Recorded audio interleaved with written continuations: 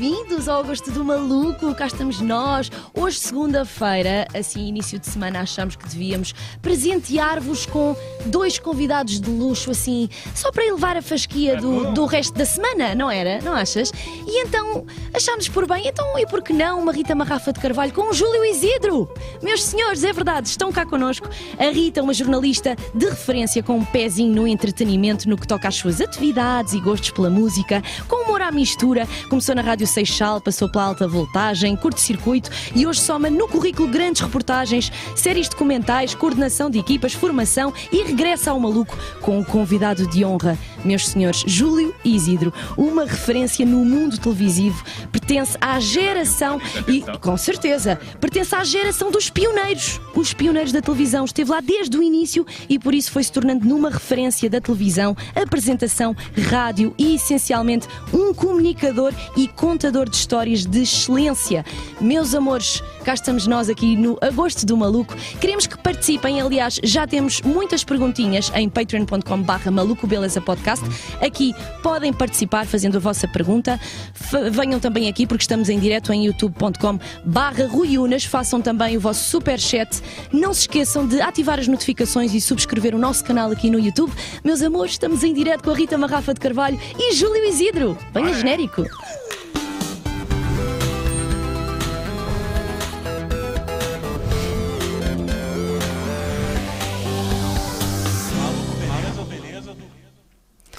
Já cá estamos. Já. É para nós, Maria. Já passou? Já está? Sim, estás à vontade. Sintam-se em casa, pelo amor de Deus. Já posso tomar conta desta cadeira como se fosse minha e dizer ao Rui que nunca mais precisa de voltar?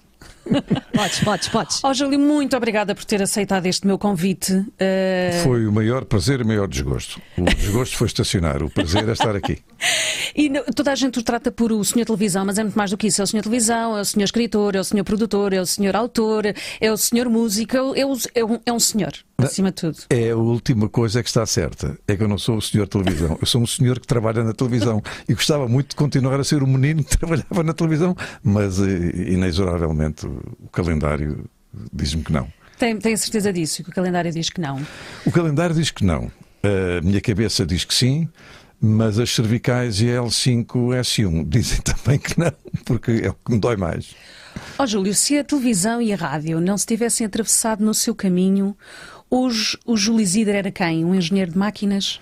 Era provavelmente engenheiro mecânico, seria eventualmente engenheiro aeronáutico se tivesse dinheiro para ir fazer a especialidade em Inglaterra ou nos Estados Unidos, porque naquela altura não existia, hoje em dia existe em Portugal. Mas ainda bem que não, porque eu não sou um homem de números, sou um homem de letras, não tenho dúvidas. O meu pai era formado em Filologia Clássica e era formado em Histórico-Filosóficas, e quer dizer, lá em casa escrevia-se e lia-se, não é? Mas eu sou um ser solidário. E os colegas queriam ser engenheiros e eu assim, então eu vou com eles. Então, um fracasso absoluto, e ainda bem, graças a Deus. No técnico, era bom? Pois, mas não, é daquelas coisas que é para esquecer, porque realmente eu, nessa altura, reparo, desde os 15 anos que já estava a trabalhar na televisão e ganhava 200 escudos por semana. Em 1960, 200 escudos por semana era dinheirito. Uhum. E, portanto, comecei imediatamente a imaginar coisas engraçadas, entre elas conhecer o mundo. E conheci o mundo logo, fui a Paris de comboio. Sozinho? Sozinho. Tinha quantos anos? Tinha 18, com uma mala de cartão, tal e qual como a da outra. Conheceu uma parisiense por lá ou não? Conheci algumas parisienses, mas não no sentido do seu sorriso. Não no sentido bíblico? Só. Eu fui recebido por uma amiga da minha mãe, que era portuguesa e era pintora, e foi-me buscar ao comboio. Eu fui em terceira classe, porque não havia quarta, eu só tinha a terceira classe naquela altura, e fui num comboio com imigrantes. A minha mala de cartão levava para aí 2 ou 3 sanduíches, porque a viagem era só de 24 horas, mas com os imigrantes eu comi muito bem. Depois como mais aqui uma perna de frango e como mais um pastel de bacalhau e mais um arrozinho de tomate e tal. Portanto, fiz uma viagem maravilhosa. E depois essa minha amiga, mais exatamente amiga da minha mãe, era pintora, artista plástica, vivia em Paris e vivia exatamente no Quartier Latin, que é uma coisa daquelas para a nossa cultura geral. E a partir daí comecei, e realmente tive a ocasião de ver algumas parisienses, nomeadamente a primeira vez que eu entrei num caveau de striptease. No Moulin Rouge. Não foi. Não, foi uma coisinha mais baixinha, não é? Mais baratinha. Mais rasca, graças a Deus. E então fui realmente assistir, porque o namorado dessa. Eu vivia na Place Lyon-Belfort e o namorado dela era da América Latina. Eram pintas da América Latina, também artista plástico, com um chapéu preto e tal. E há uma noite que leva ao miúdo às vidas, não é? E eu fui a um bar de striptease e quadros vivos. Literalmente de terceira liga. De terceira linha. Eu diria liga de perna. Eu sei, mas com uma particularidade, é que eu, a entrada altura, queria-me vir embora e ele quis ficar.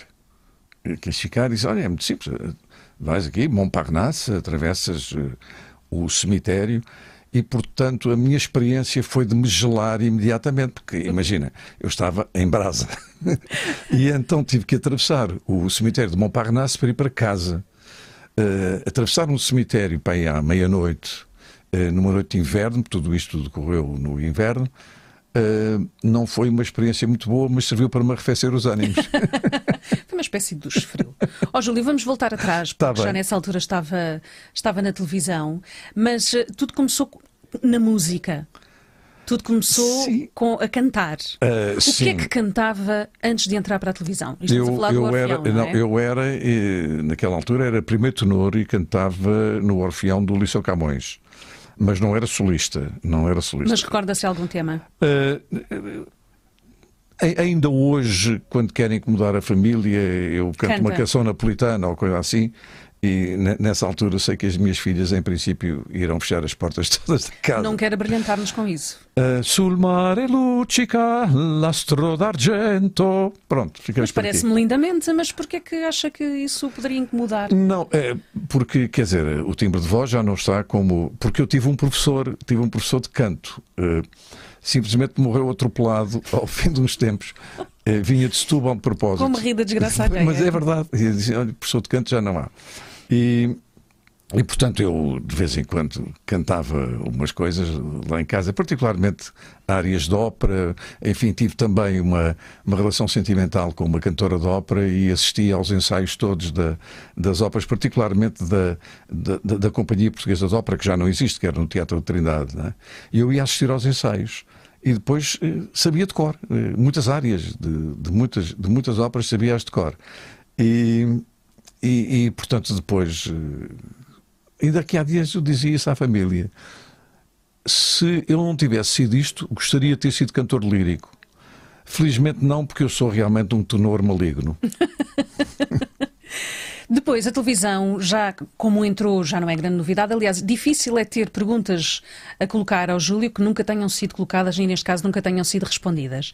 Mas, há pouco víamos uma das perguntas que a Joana Rita Sousa, se não me engano, colocou e que faz muito sentido, que é: quem é que foi o Júlio Isidro do Júlio Isidro na televisão? Quem é que disse? Este miúdo tem piada. Está aqui, conseguimos ver, Rita. Olha, cá está a Joana Rita Sousa. Sempre foi o anti-Júlio Isidro da televisão. Estavam sempre a pô-lo para fora, é isso? Sim. Então não houve um Júlio Isidro no Eu não tive um Júlio Isidro. Que maldade. Não. Digamos que, passados muitos anos, tive um Júlio Isidro da stand-up comedy, que foi o Nuno Marco. Mas isso foi há meia dúzia de anos, há 2 ou 3, quando o Nuno Marco fez aquele livro sobre os cromos. Fez um espetáculo no Coliseu. E alguns dos cromos eram aquela minha célebre cantiga, a Pisa das 4 Estações. E então ele pediu-me... Eu não me recordo dessa cantiga. Como é um bocado parolada. Curiosamente foi produzida pelo Guilherme Inês, que desapareceu esta semana. E então ele convidou-me para eu ir fazer uma rábula, para fazer uma apresentação exatamente lá no Coliseu. E eu disse, eu só vou se fizer uma coisa de stand-up comedy. Mas o Júlio nunca fez, mas não. É exatamente por isso é que eu quero ir. E então satei a dizer disparates durante 5 minutos, 10 minutos, um quarto de hora, 20 minutos, o Coliseu todo a rir com as coisas que eu ia contando. E pronto, e cantei uma ou duas canções francesas, porque era mais a minha formação. Acho que foi o Isabelle do Charles Aznavour, porque eu gosto muito da língua francesa, e o Isabelle é quase para o lado também, não é?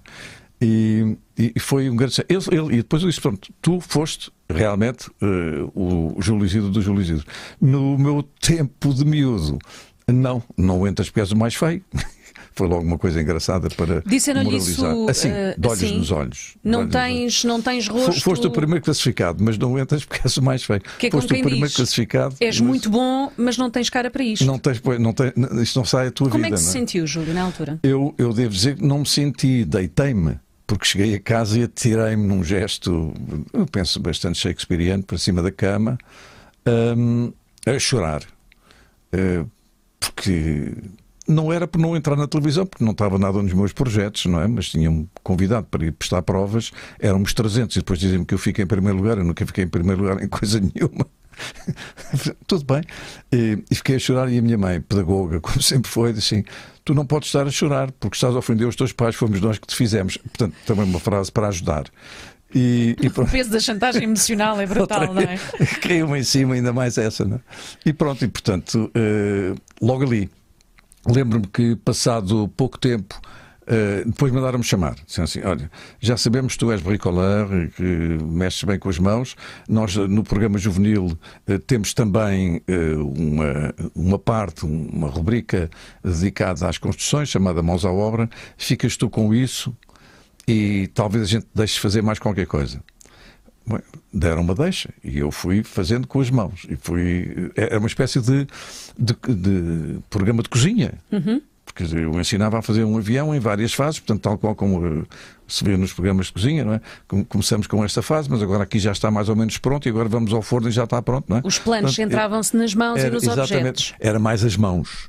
Também houve drama com as mãos, porque eu tinha o anel de família.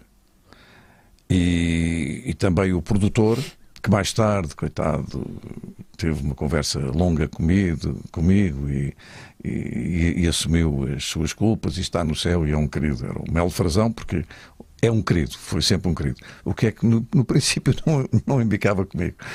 E então mandou-me tirar o anel.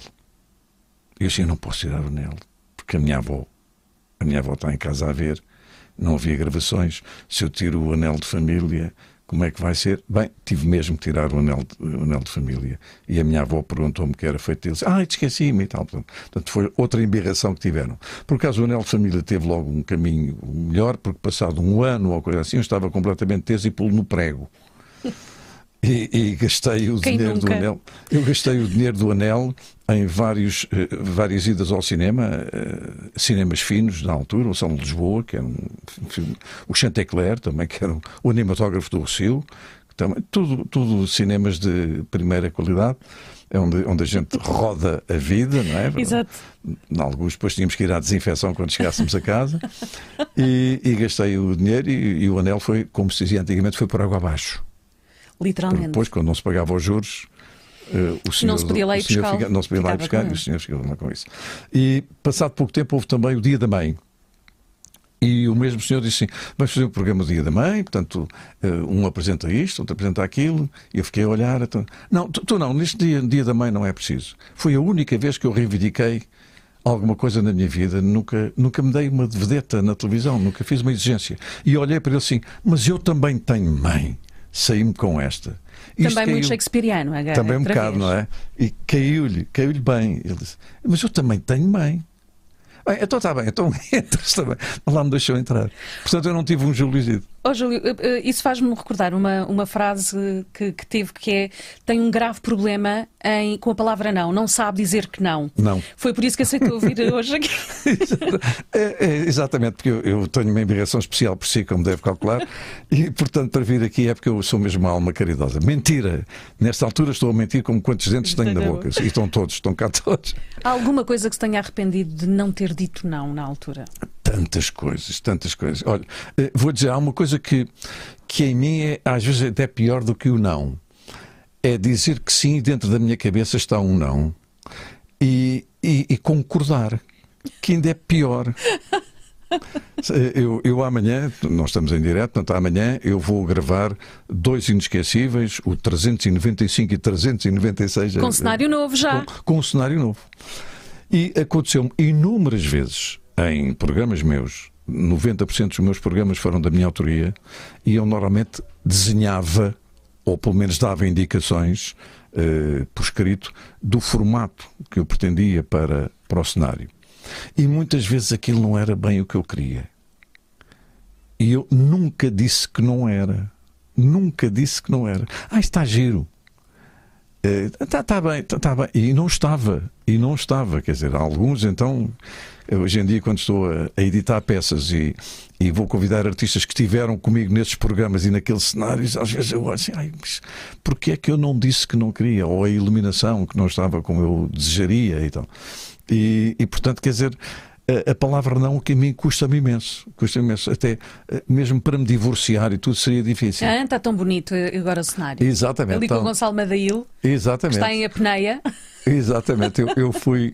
E sabe porque é que eu pus aquilo ali? Porque a Gilda Carvalho, que é a pessoa que acarinhou e concebeu o cenário, deu-se ao cuidado de pôr ali uma resma de discos de vinil. E o da frente chama-se Unforgettable with Glenn Miller. E eu quis tirar uma fotografia àquilo, que achei tanta graça. Ela teve o cuidado de pôr um disco com o nome do programa, ainda por cima com a orquestra de Glenn Miller, não é? Foi ternurento, sem dúvida. Foi essa falar tarde. Em discos de vinil, quantos é que tem em casa? Tenho 23 mil. E espaço para eles, tem? Tenho, quer dizer, se eu tivesse carros como o Cristiano Ronaldo, não havia espaço para os discos. Mas como felizmente eu tenho um carro e a minha mulher tem outro, o resto todo da garagem é discos, é imensas cassetes de vídeo. Portanto, quase todas Betacams, mas também muitas VHS e eu também tenho Betamax. muitas VHS. E Betamax também, que era melhor do que a VHS, com entrevistas daquelas giras que eu quero guardar de memória, a Julie Roberts e o Schwarzenegger, ou este, ou a Suzanne Sarandon, sei lá, tantos. Disse há pouco que o Manuel Frazão, não foi? Miguel. O Melo Frazão. Melo Frazão. Na altura embirrou-lhe um bocadinho consigo e se calhar foi ali uma pedra numa progressão talvez mais rápida. Pois. Há alguma pessoa com quem hoje em dia se recuse terminantemente a trabalhar? Sim. Não tem problemas em dizer não agora?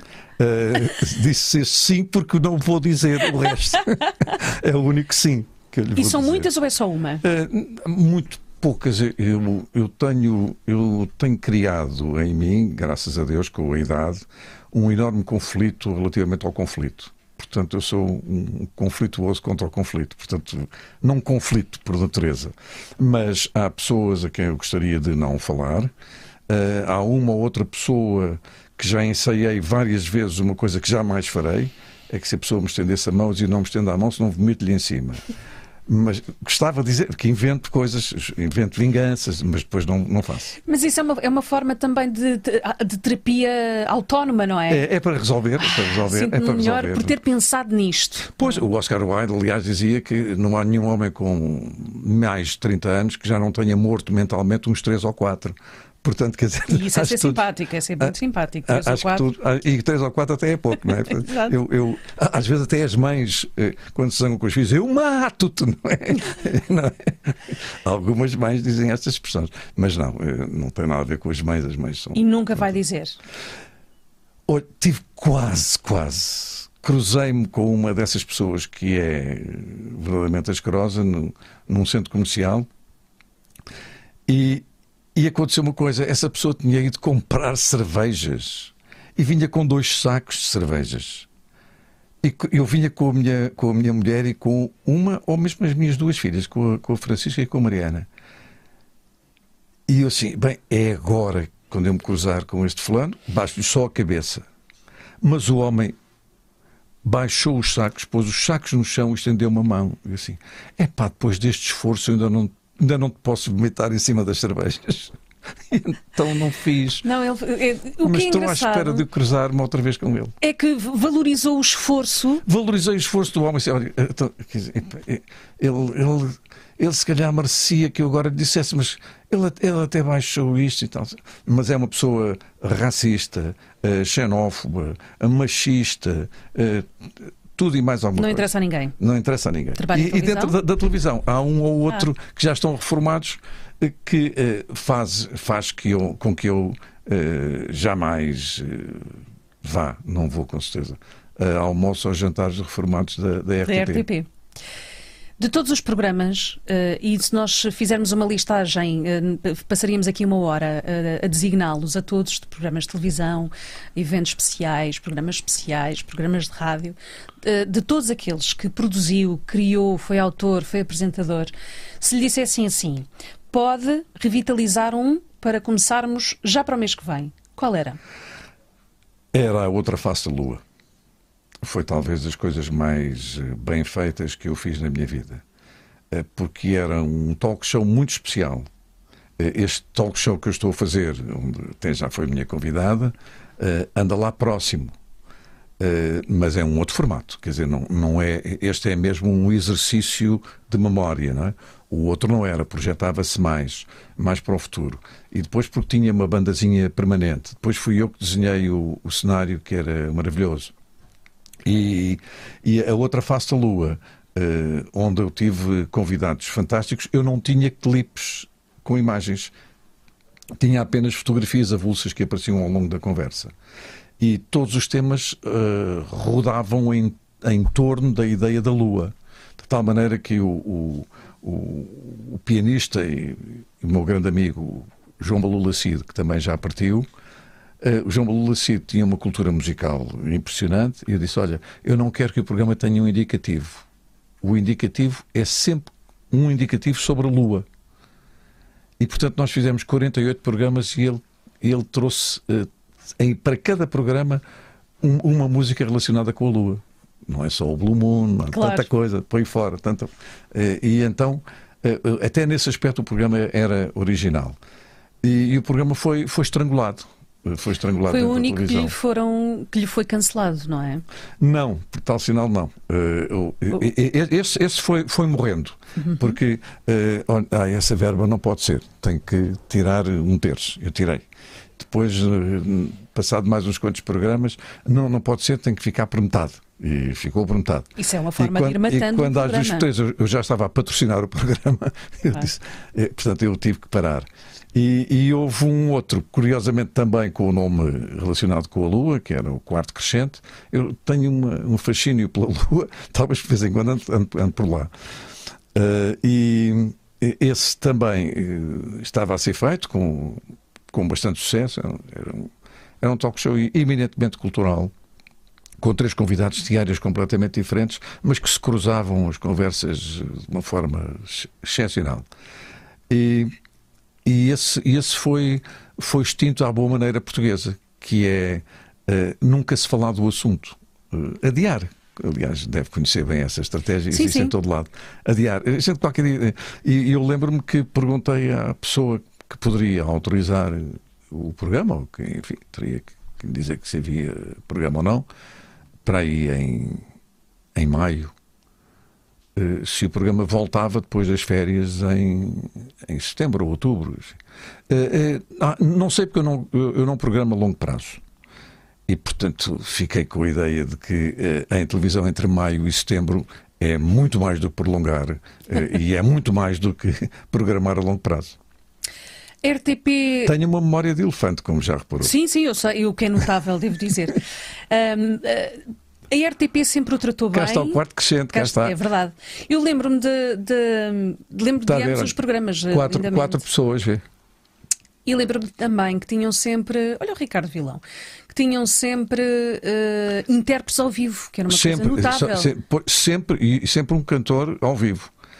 Nunca ninguém ali fez playback. A Isabel Campelo, recordo-me perfeitamente de haver imensas vezes no programa. Estava a perguntar... O programa estava muito bem esgalhado, era um exercício muito... A Stacey Kent, a cantora, esteve neste programa. Neste programa. Estava a tentar perceber quem era o outro convidado, além... Eu aqui com a luz nem estou bem a ver, mas... Nós já somos pessoas realmente... idosas e já não conseguimos ver bem com os nossos óculos progressivos. Estava a ver se conseguia aqui ajudar-vos, mas... Será que ele... Ainda tenho este casaco, que apresento algumas vezes, o inesquecível, algumas vezes apresento com este casaco. Aqui isto foi o próprio Ricardo que colocou online, não sei se já repararam. Exatamente. Foi o próprio eu Ricardo. Fui ao quarto crescente, não é? É bom. É ótimo, claro que sim. Júlio, eu estava a perguntar-lhe se a RTP sempre o tratou bem, ou tem dias, ou tem diretores?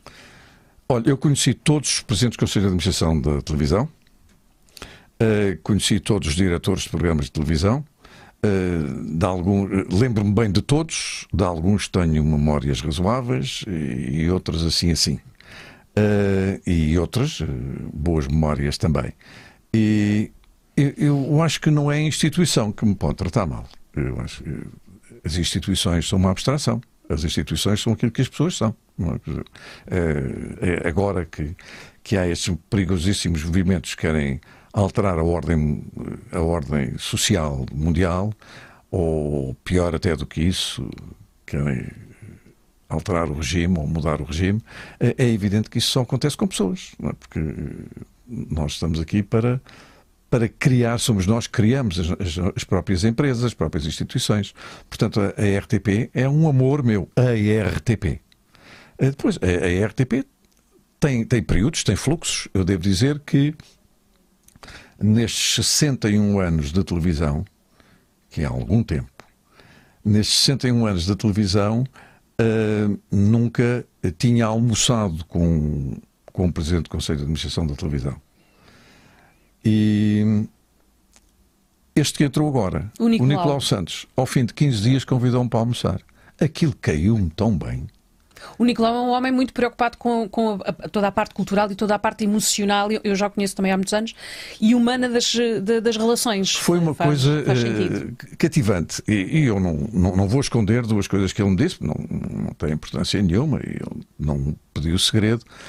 A primeira coisa que ele me disse foi o seguinte: estivemos a conversar e disse-me três coisas, mas a primeira foi o seguinte: começámos a falar de música séria e tal, e disse: olha, eu faço todos os anos, desde há uns anos para cá, faço o concerto de Ano Novo do Musikverein, o concerto de Ano Novo da cabine, em Lisboa, e no dia 31 vou assistir ao ensaio.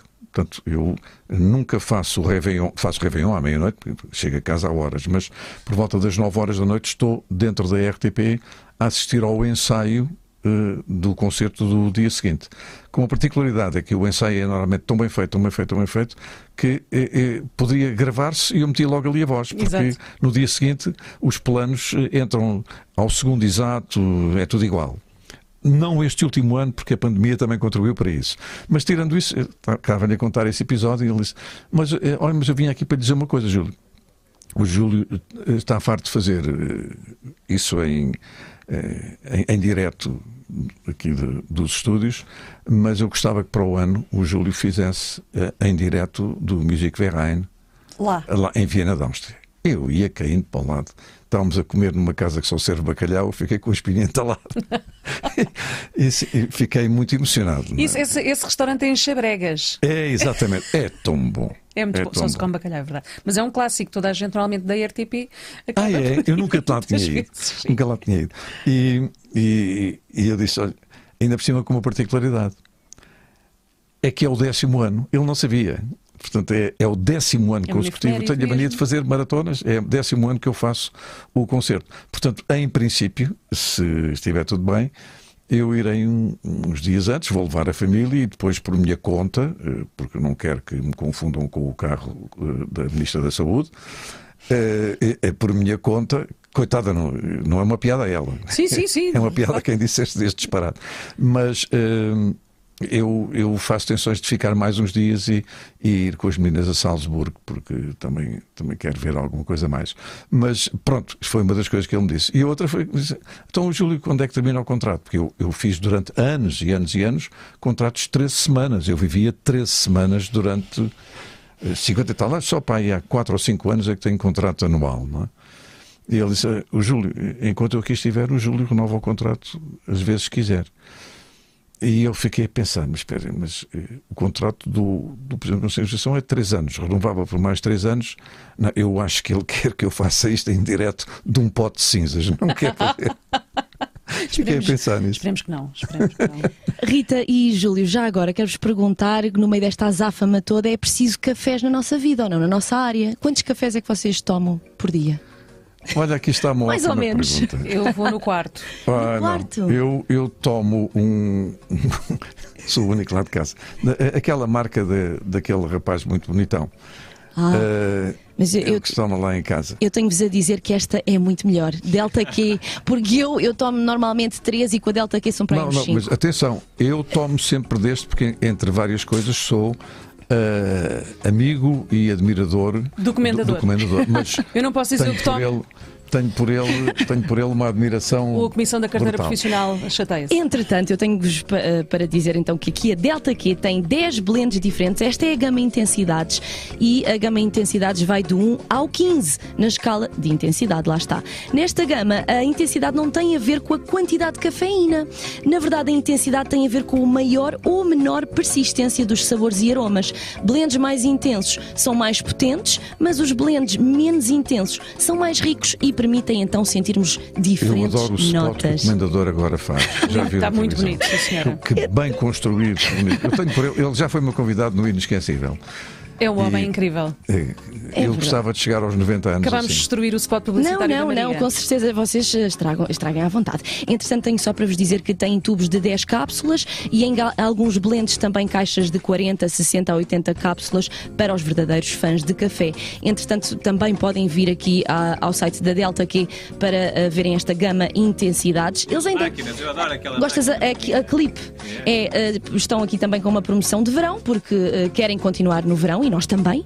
E existem então aqui as promoções de verão que ainda estão ativas e aqui a máquina clip como oferta de cápsulas se adquirirem então esta pequena máquina que é o máximo, olha para isto, pode ser portátil. Nós temos uma na casa de campo. E esta... Sim, senhor, que é uma maravilha. Eu não posso dizer que tenho uma igual. Mas então venham aqui à Delta Q e vejam então as promoções que estão ainda ativas, promoções de verão, não queremos sair do verão por nada. Delta Q, o nosso patrocínio de hoje, obrigada e podem continuar a degustar o vosso café. Fez muitíssimo bem. Aliás, posso ainda corroborar mais. Força!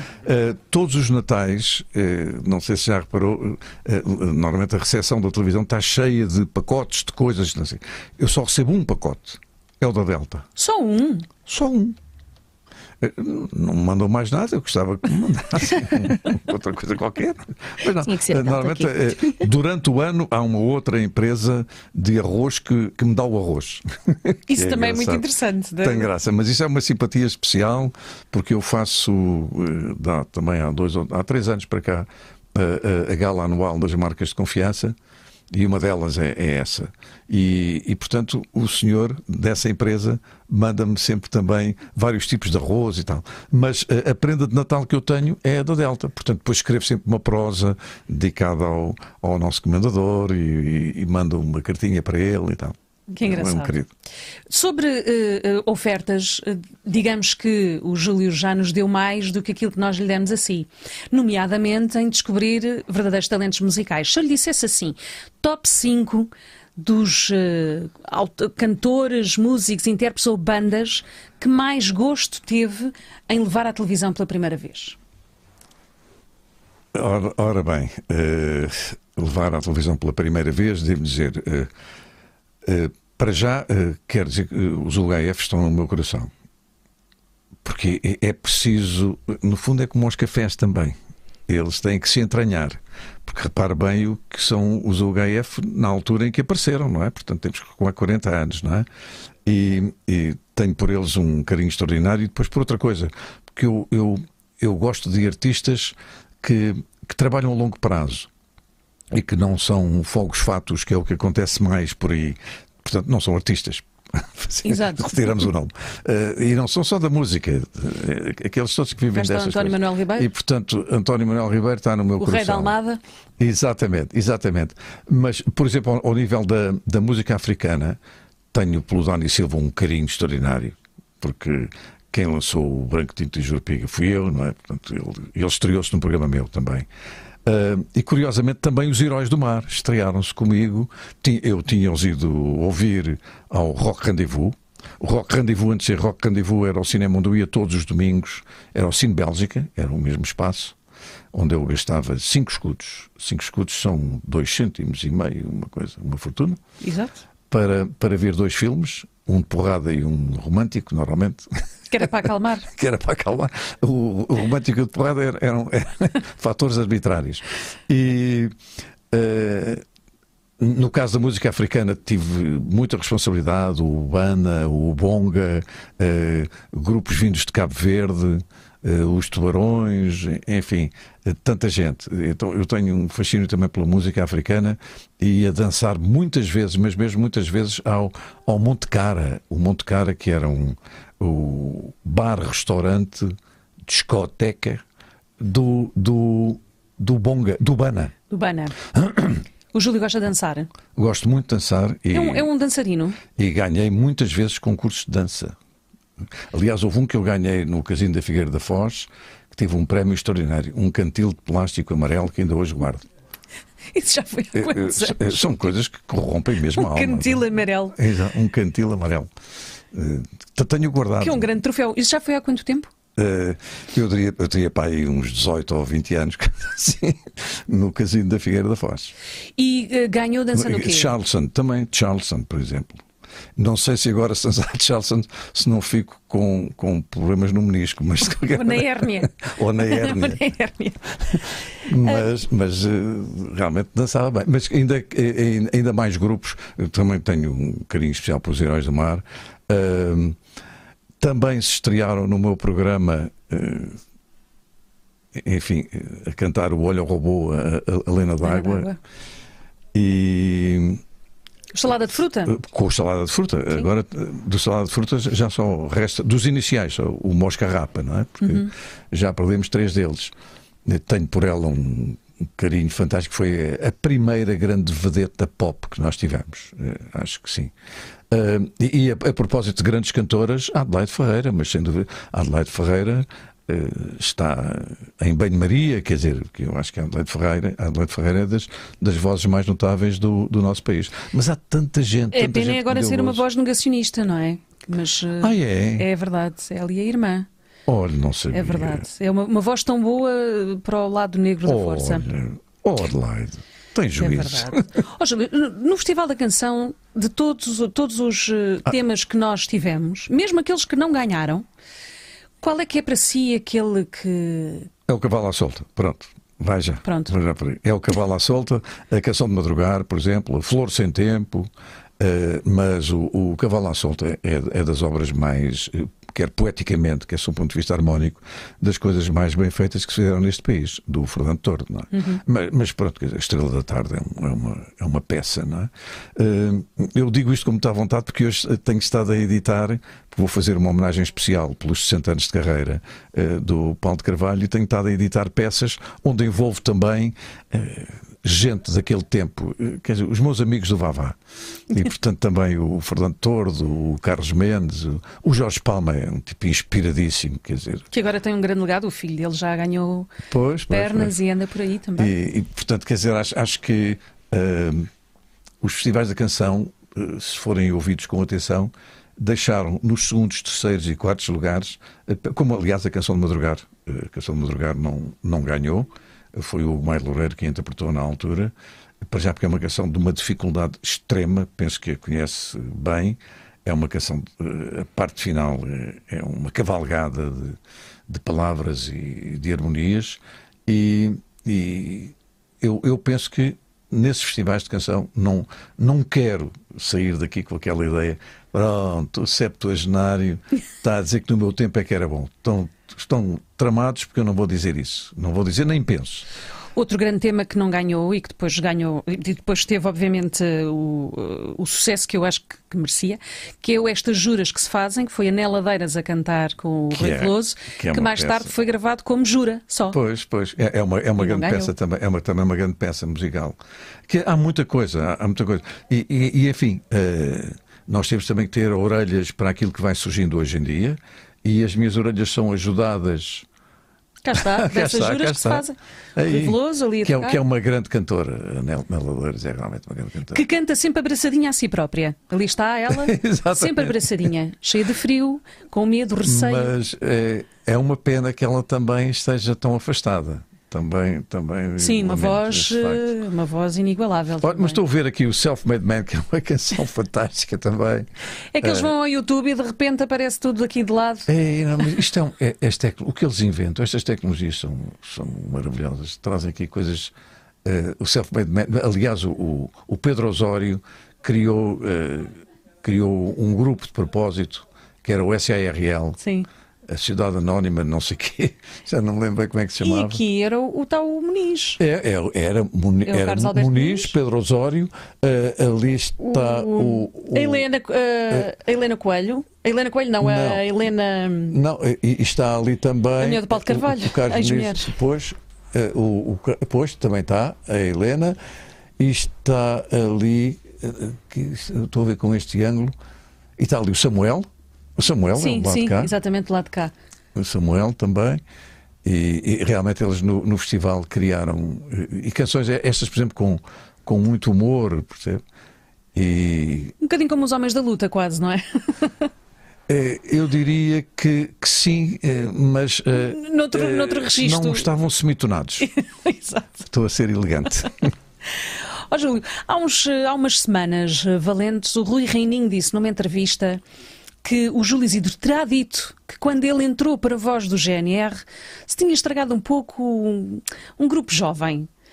Apesar disto já ter sido há muito tempo e dele não ter falado ou ter referido que não havia mágoa, ficou surpreendido com esta afirmação do Rui? Eu fiquei tão surpreendido quanto é certo que não disse. Nem me lembro de ter dito isso. Nada. Não, aliás, a única coisa que eu posso atribuir a isso é, primeiro, o Reininho tem uma memória muito melhor que a minha. Depois tem uma memória criativa, penso eu. E depois, nesta altura em que soundbites dão muito jeito, deve ter sido por isso, porque eu tenho por ele uma enorme admiração, acho que é um fazedor de canções absolutamente notável. Olha, estaria na minha lista dizer que gostava muito do GNR, muito embora os primeiros GNR que eu lancei ele ainda lá não estava, mas apareceu também passado pouco tempo, não é por isso. E há trabalhos do GNR, a GNR da geração Rui Reininho, que são absolutamente geniais. Ele tem e jogos de palavras absolutamente fora de comum. Mas eu realmente não lembro, mas quer dizer, e também não traz. Se eu tivesse dito, obviamente que podia, quando muito, referir-me ao romantismo, mas não sei, porque a frescura do GNR naquela altura, para eles custou-lhes muito cara. Porque, para já, eles tiveram que dizer que se chamava um grupo Novo Rock, porque GNR não dava jeito, claro. E depois porque se estrearam no meu programa com o vocalista com o boné da GNR na cabeça. E tiveram problemas com a própria GNR. E eu também fui interrogado. De facto. Pois, então eu tenho essas fotografias até, do GNR, que é ele mesmo com o capi da GNR na cabeça. E, portanto, quer dizer, não penso que fosse muita frescura, quer dizer, pelo contrário. Mas enfim, eu desejo sinceramente é que um dia destes o Rui Reininho venha cá abaixo, que eu quero entrevistá-lo É outra coisa que eu nunca consegui, em termos pessoais, guardar esses rancores. O Kennedy dizia isso. Perdoa os teus inimigos, mas nunca te esqueças as caras deles. Mas o Rui Reininho não é um inimigo meu, é um amigo de longa distância, é evidente. Até porque eu privilegio muito o conceito da amizade. Não chamo amiga qualquer pessoa, não é? Júlio, eu acho que se calhar, e pedi aqui a ajuda da Maria, eu ainda tenho aqui muitas perguntas para fazer, mas parece que quem está a ver lá em casa também tem perguntas. É verdade. Mas antes de começarmos, Maria, podes ficar já com este plano. Sim. Antes de começarmos, eu acho que há uma grande questão que as pessoas que o veem e que não podem comunicar consigo têm. Afinal de contas, Júlio Isidro precisa mesmo do aparelho mini-som ou não? Sim. Precisa mesmo. Sim, é porque eu não iria fazer um anúncio da Minisom se porventura eu ouvisse primorosamente bem. Devo dizer que não estou com ele nesta altura. Uso essencialmente em casa, não é porque tenha vergonha, porque usar óculos é a mesma coisa que usar um aparelho. Exato. É a mesma coisa. É para melhorar um sentido. É para melhorar um sentido. Quer dizer, realmente, se fosse o sabor, é que era um bocado mais complicado, não é? Mas, pelo menos para os olhos e para os ouvidos, é fácil, hoje em dia, ter um remédio. E não, eu tenho uma deficiência, uma insuficiência, alimentada por dezenas de milhares de horas de rádio, com os auscultadores como tenho agora, mas quando passava a minha música, Led Zeppelin e sei lá, Deep Purple e Pink Floyd, era até arrebentar. E, portanto, quer dizer, ao fim destes anos todos, como acontece com todos os outros sentidos, eu percebi-me que tinha que perguntar 2 vezes. Mas não sou só eu, porque eu às vezes entrevisto rapaziada, minha amiga, que quando dizem que o quê é o primeiro sinal. Ui, já foi. Não é? E assim, olha, porque é que tu não vais pôr um aparelhito desse e tal? E pronto, portanto, realmente eu fiz o anúncio, mas com consciência de que sou um homem de experiência feita. Pronto. Máximo. Então, Maria. é verdade, temos aqui no Patreon, e já agora convido todas as pessoas, ainda vão a tempo de fazer perguntas aqui, tanto à Rita como ao Júlio. O Azul Vegano diz, ou pergunta, para ambos, o que fariam com 1.000 milhões de euros? Abraços. Eu aqui não sou minimamente importante. Eu não consigo contabilizar. Não faço a mínima ideia. Quer dizer, eu devo dizer que jogo com muita frequência no Euro Milhões, na esperança de que me saia o milhão. Mas já faz alguma coisa que é jogar, não é? Quer dizer, 1 milhão iria mudar a minha vida profundamente? Não. Mas 1.000 milhões então ia-me criar uma enorme dor de cabeça. E, portanto, Em impostos, em cima de tudo. Quer dizer, para já, com 1.000 milhões eu ia contribuir definitivamente para a dívida portuguesa ser reduzida. Penso eu, se a utilizassem bem. Nunca se sabe. Mas, portanto, com 1.000 milhões não faço ideia. Há uma coisa que eu tenho a certeza, é que se me saísse... Bastava estes jackpots que há agora, de 20 milhões ou não sei o quê, garanto que não comprava, mas alugava um avião. Talvez o Cristiano Ronaldo, se estiver muito ocupado em Manchester durante uma semana, não, alugava mesmo um avião e ia com a família. Para já íamos visitar Bora. Eu dizia à família, bora ir. E íamos. E pegando já agora nesse gosto, o Nuno Justo pergunta: olá a ambos. Júlio, lembro-me do seu hobby com o aeromodelismo. Fale-nos sobre isso, por favor. Se tivesse a oportunidade, teria sido piloto mecânico de aviões maiores? Pergunta. Ora bem, o meu hobby é praticar todos os dias. Hoje, devido a esta entrevista, é evidente que é para criar aqui um problema de consciência à Rita. Hoje não vou à oficina, porque eu sou essencialmente um carpinteiro. Eu enganei-me na vida. Eu sou um lá de casa. Exatamente. Aliás, as minhas filhas dizem assim, papá, avariou-se. Portanto, alguém vai arranjar. Portanto, é realmente um hobby que eu tenho desde os 9 anos e que tem servido para muitas coisas. Para já, para sublimar cansaço, tensão da nossa profissão. Não é nenhuma novidade para si, sabe como é que é. E, portanto, gosto de descer até à oficina e começar a carpinteirar as minhas coisas e a desenhar os aviões e tal. Depois, também por outro lado, porque foi a única forma de eu também sublimar a circunstância de jamais poder ser piloto, porque eu sou daltónico. E, portanto, descobri isso. Troca que cores? Castanhos e verdes. Uhum. Eu sou um daltónico moderado, mas para piloto era a pior coisa que pode acontecer. Não sabia se estava em cima de um prado, se estava em terra lavrada. Então, e de que cor é este avião, Júlio? Pronto, estou aqui. Nesta fotografia aqui é muito engraçado, porque estou com. Eu, neste momento, estou a construir há 5 anos para cá. Olha, os discos estão ali e os aviões estão pendurados à frente dos discos. Ali estão na minha oficina e aqui está um Lancaster, que é o bombardeiro. Mostra lá o Lancaster outra vez. O Lancaster, que é o bombardeiro mais famoso britânico. da Royal Air Force. Ainda existem alguns a voar. Toda a gente sabe que é castanho e cor-de-rosa. Exatamente. Não, azul bebê e azul cueca. Devo dizer que aquele amarelo não era bem aquilo que eu queria pôr. Mas depois inventei e sim, pronto, não há problema, porque isto é o Lancaster da Guerra do Deserto. Pronto, também andaram pela Guerra do Deserto. E o outro é um Mistel, que é um duplo avião, que é um bombardeiro, com um outro avião em cima. Em cima está um Focke-Wulf, portanto, da Wehrmacht, na altura em que a Alemanha nazi estava em perfeita decadência. Criaram bombas com o próprio bombardeiro, ou seja, tiravam os motores ao bombardeiro, isto era um Junker, e enchiam o bombardeiro de bombas. Exato. O Focke-Wulf levava o bombardeiro sobre o alvo e depois largava o bombardeiro e ele fazia o estrago que devem imaginar. Pois. Isto, portanto, já na fase de desespero do regime nazi. Portanto, eu estou a construir o quê? Estou a construir o maior número possível de aviões da Segunda Guerra Mundial para uma exposição que vou fazer. Era para ter feito, mas a pandemia impediu-me, mas permitiu-me construir mais uns quantos.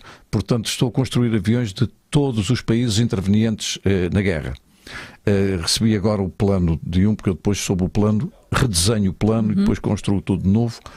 Estou agora a construir um avião checoslovaco, da Força Aérea Checoslovaca, que não tinha ainda. Mas tenho franceses, tenho ingleses, tenho espanhóis, tenho alemães vários, americanos também, o célebre Mustang, o Hurricane, e pronto, e portanto vou-me entretendo.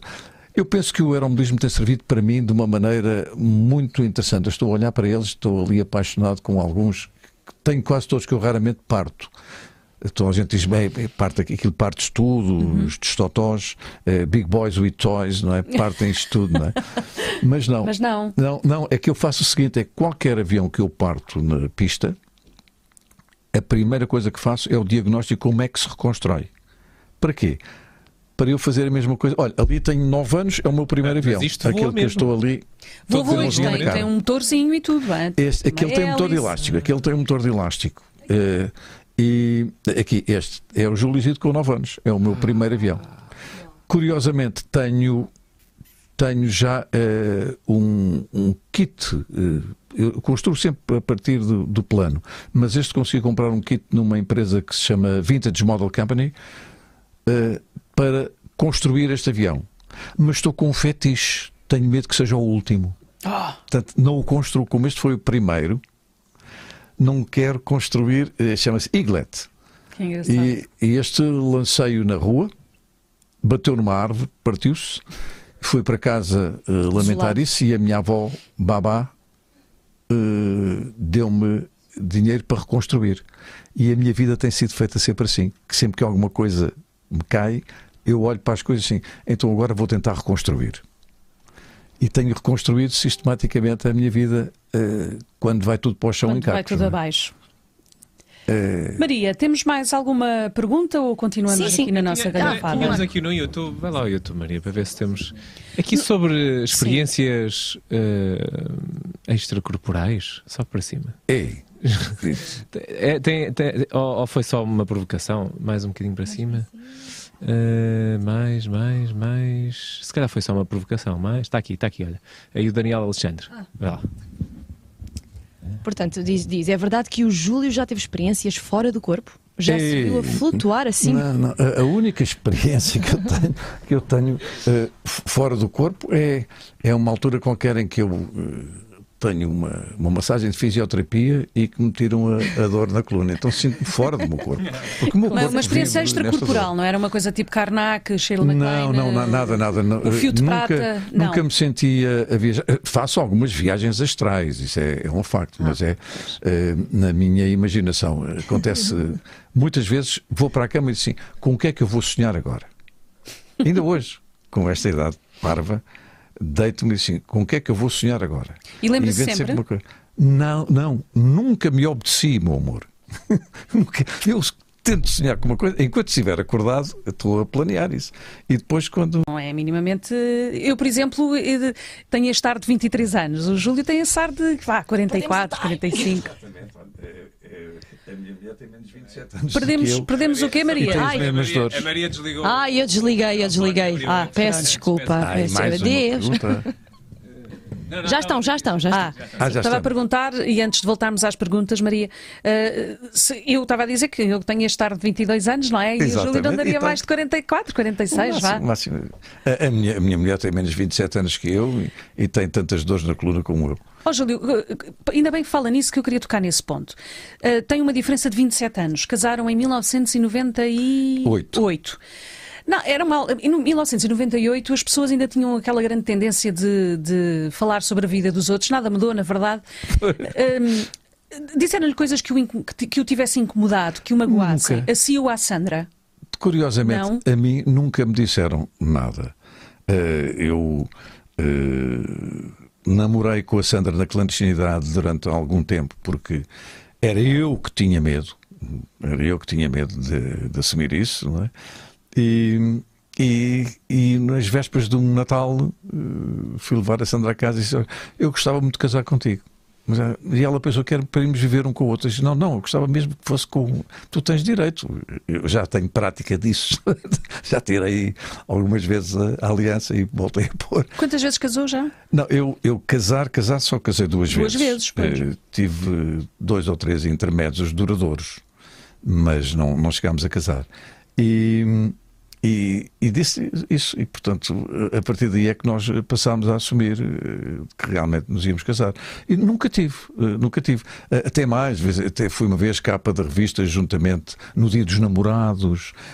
Outra vez também fizeram capa de revista com os chamados pais seródios, não é? Porque eu sou um pai seródio, eu tenho 2 internetas estão lá em casa, uma que tem 22, outra tem 18 e a outra tem 52, não é? E tem 2 netos. Sim, as minhas filhas mais novas são mais novas do que um dos sobrinhos. São tias de 2 sobrinhos de um dos sobrinhos é mais velho, o Max. Maria, tínhamos então mais questões aqui. É verdade, mas olha, antes de irmos aqui às nossas questões, quero-vos dizer que ótimo para rejuvenescermos é a Prozis. E vocês sabem o que é a Prozis? A Prozis é uma marca portuguesa com imensos produtos, tudo e mais alguma coisa a Prozis tem. Seja para o exercício físico, seja para a nossa mente ficar completamente livre e leve. Tem também tecnologia, tem também vestuário, tem comida preparada e tem uma coisa que eu adoro, que é uma almofada de massagens. Ainda há bocadinho estávamos a falar de massagens, então eu vou-vos dizer que a Prozis tem... Isto é impressionante. Para os ombros ainda por cima. É verdade, é uma automassagem. Onde eu tenho o peso da responsabilidade. Pronto, e isto é perfeito então para stress. Então, e nós já tu tens uma coisa destas, já não é, irei Maria? consultar temos aqui nós temos aqui, Sim, podem senhora. experimentar daqui a um bocadinho. E realmente então a Prozis é aqui um motor de busca com tudo aquilo que vocês precisam encontram na Prozis. Se usarem também gostei daquela coisa da comida preparada. tem comida preparada. Vamos aqui à procura. A mínima ideia o que é comer. É comida congelada, na verdade, alimentação saudável. Não então, cozinha. temos, por exemplo, aqui pequenos almoços e snacks. Temos um pronto a comer. Vamos a um pronto a comer. O que é que encontramos na Prozis? Por exemplo, um frango à carbonara diet. Encontramos, por exemplo, um frango com mac and cheese. É sempre diet, ok? Aqui na Prozis é sempre diet. É tudo Temos diet. tudo. Temos também waffles, pizzas, calzones, e isto é só pôr no micro-ondas e está feito. High protein, portanto, com muito teor de proteína. Isto tem sempre a Prozis, está associada a um estilo de Diet vida. chicken and penne al pesto. Com certeza. Isto cheira-me bem. Também a mim. Se calhar vou mandar vir para o jantar. Mas a verdade é que... E tem chili, eu já provei o chili. E como é que é? E nós podemos logo contatar? Então, no fundo, fazemos as compras. Aplicação? É um site, é aqui a Prozis. Pois. Também há. E vamos adicionando ao carrinho. E depois chega-nos super rápido, em 2 dias chega-nos a encomenda. Ou mais. Bem, temos que ter fome com 2 dias de antecedência. Mas o facto é que... Às vezes chega no mesmo dia. Sim. E tem uma caixa mesmo preparada para estes depois congelados. Portanto, é incrível. Venham aqui à Prozis e podem de repente encomendar um chicken carbonara e uma almofada para fazer massagens. Às pequenas, se elas conhecem a Prozis. É verdade. E usem deste, sim senhora. Porque depois dá para movimentarmos os braços consoante o Tu sítio. estás obcecada com isto. Pois estou, mas é que isto é incrível. Vocês já vão experimentar no seguir do live. Sim, vamos preparar aí o massajador e isto até para uma oferta É brutal. No Natal, por exemplo. Se usarem o cupão UNAS10, têm 10% de desconto em qualquer compra que fizerem relativamente ao carrinho. Sim, senhor. Exatamente. Por isso venham aqui à Prozis e façam as vossas compras. Na verdade é como ir a um supermercado. Venham à Prozis. Obrigada, Prozis. E já agora, queria-vos perguntar uma coisa relativamente aqui, já que estamos na Prozis. Vocês têm algum mecanismo, algum exercício que façam, por exemplo, mesmo físico, para entrarem em direto ou reportagens? Alguma técnica que utilizem? Eu em diretos, só respiro fundo uma vez. Que é para oxigenar. Oxigeno e já está. Eu vivo numa inconsciência tal que nem nervos tenho. É verdade. Ai, meu Deus. Eu seja o que Deus Nosso Senhor quiser.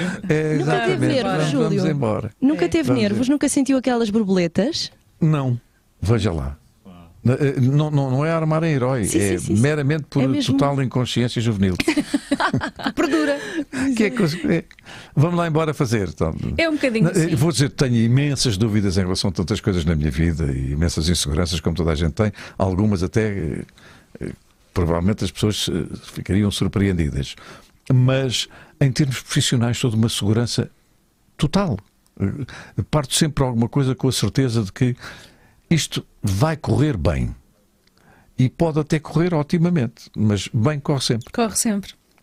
Maria, queres ir agora às nossas... Não, temos aqui uma pergunta. Roubaste então o microfone à nossa realizadora. Está-me a roubar. Roubamos um ao outro, não faz mal. Temos aqui, por exemplo, a pergunta da Patrícia Sofia Costa. Olá a todos. A minha pergunta é para o incrível Júlio Isidro. Como tem sido trabalhar na série Clube da Felicidade com o Carlos Coutinho de Vilhena? Abraço a todos e continuação de bom trabalho. Olha, que bom ter feito esta pergunta. É verdade. Eu devo dizer, nunca esperei que o Carlos Coutinho de Vilhena me tivesse mandado por WhatsApp uma mensagem gravada em que dizia, aqui há uns meses atrás: Júlio, eu gostava muito que você fosse o meu Morgan Freeman. Foi assim que ele descreveu isso. E estou a gravar isto pela 5ª vez porque já me engasguei várias vezes, tenho alguma timidez em convidá-lo. E então ele está a fazer uma série genial. Já sei que já saiu o 3º episódio, que as minhas filhas disseram que saiu aqui há um dia ou 2, ainda não vi o 3º episódio. E ele convidou-me para eu ir gravar todas as ligações desta nova série que ele está a fazer sobre o Clube da Felicidade, que eu acho de uma criatividade extraordinária. E então o Carlos Coutinho de Vilhena convidou-me. Eu fui lá ao estúdio e ele primeiro pensava que tínhamos de fazer um ensaio, aquelas coisas todas. Assim, não havia teleponto, mas havia lá um texto, um ecrã e tal. Assim, ponha lá o zingaralho a andar que eu vou gravando isto. E gravei tudo à primeira e despedi-me e fui-me embora. Ele pensava que era um dia inteiro. Entre lanche e tudo foi para aí por 2 horas. E eu devo dizer que acho que o Carlos Coutinho de Vilhena não é apenas um humorista. Está muito para além do humorista, do meu ponto de vista. Cá está o Júlio. Cá está. Ele dizia assim, olha... Adoro. E depois fui fazendo isto. E realmente é uma pessoa por quem eu fiquei encantado. Particularmente por começar a sentir que a malta nova me anda a apadrinhar. Não sei o que é que está a acontecer, mas é bom. Oh Maria, sobre o Clube da Felicidade, mais alguma coisa? Era aqui a Patrícia, mas temos mais perguntas também. Vamos aqui ao Duarte. Júlio, pergunta... Já foi mais ou menos respondida. Esta não é? Exatamente. Então passamos à frente. Esta também, da Joana Rita. E aqui o Gustavo... temos pergunta para os dois, exatamente. Pergunta para a Rita. Sendo que a Rita tem uma presença algo ativa nas redes sociais, talvez acabe por ser difícil filtrar tudo o que se lê, tenho por isso curiosidade em saber como ela gere os constantes ataques ao trabalho dos profissionais de informação nas caixas de comentários das redes sociais. A mim, como leitor, incomoda-me que a maioria dos comentários sejam apenas ataques entre extremos, onde muitas vezes é claro que não leram a notícia, mas apenas as gordas. Eu respondo muito rapidamente, Gustavo. As caixas de comentários dos jornais normalmente são aquilo que nós designamos um esgoto a céu aberto. E para manter alguma sanidade mental, eu acho que o melhor é mesmo não ler. Quando as críticas são construtivas, enriquecem-nos. Quando são apenas lapaliçadas e conjecturas sem qualquer tipo de fundamento de jornalistas de bancada, eu acho que já ganhei algum calo com isto e já não me preocupo muito, já não me chatei muito. Não tem nada a ver com algum pretenciosismo ou pedantismo profissional, é apenas já aprendi a relativizar, já não me chateia, já não me incomoda, é o que é. É o que é. Já acabei por por aceitar isto que é a humanidade. Tem toda a razão.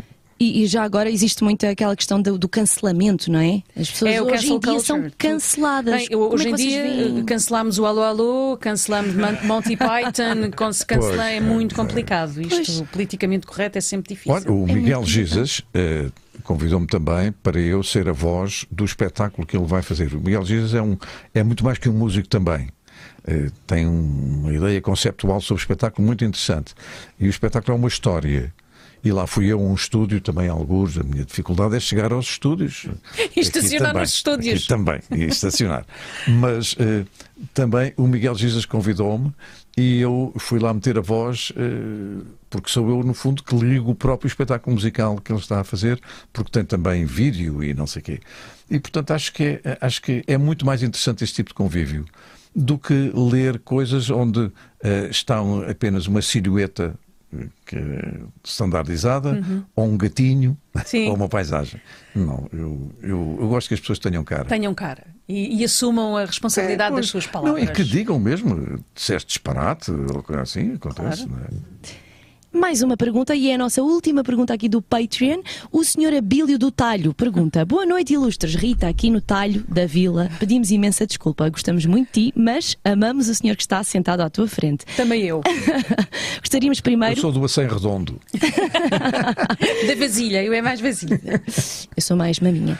Gostaríamos primeiro de lhe agradecer tudo o que fez por nós e depois de lhe perguntar para quando um podcast só do Júlio a contar todas as suas aventuras na rádio, televisão e, por que não, na vida. Uma espécie de biografia áudio pela voz do mestre. Muito obrigada e cumprimentos aqui do Talho. Que excelente ideia, Angelina. Tínhamos falado disso há bocado. Estávamos a falar disso. Eu ofereço-me para produzir isso. Olha, eu acho que é a melhor maneira de alguém produzir isso e pôr-me só à frente a dizer uns disparates. Basta ter um estúdio em casa pequenino e debitar. Não precisa de mais nada, Júlio. É só ser. É só existir. É muito mais fácil. As minhas filhas são fartas de me dizer isso. E particularmente a Francisca, que está em Belas Artes, até podia fazer os grafismos e tudo. E eu acho que era capaz de ser uma boa ideia. Uma excelente ideia, vamos a isso. E podem contar com isso. Se calhar em 2022 acho que é uma boa ideia.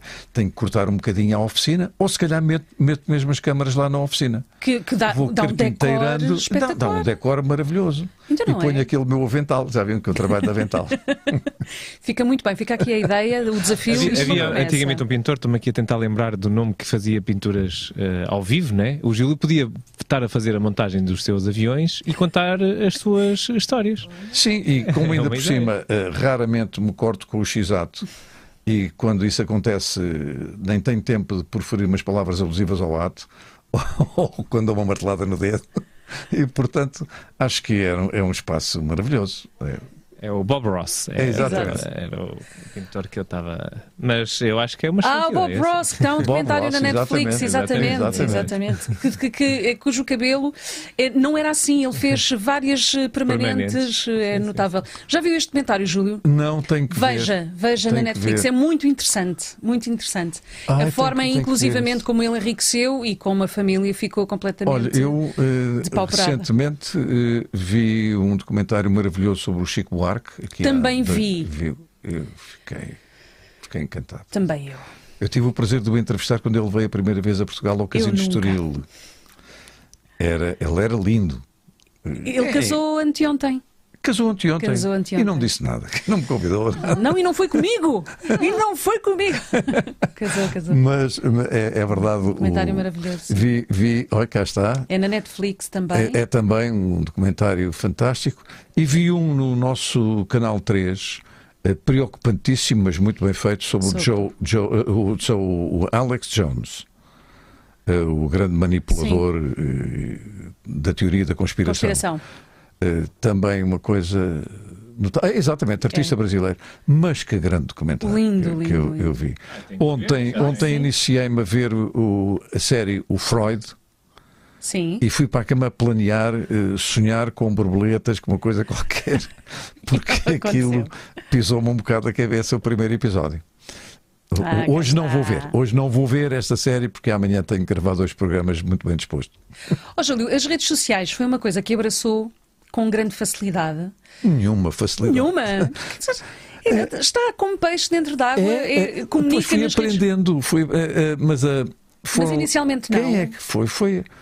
Foi a minha filha que me disse, foi a Mariana que me disse que com a minha profissão era interessante eu ter uma coisa onde eu falasse essencialmente da minha profissão.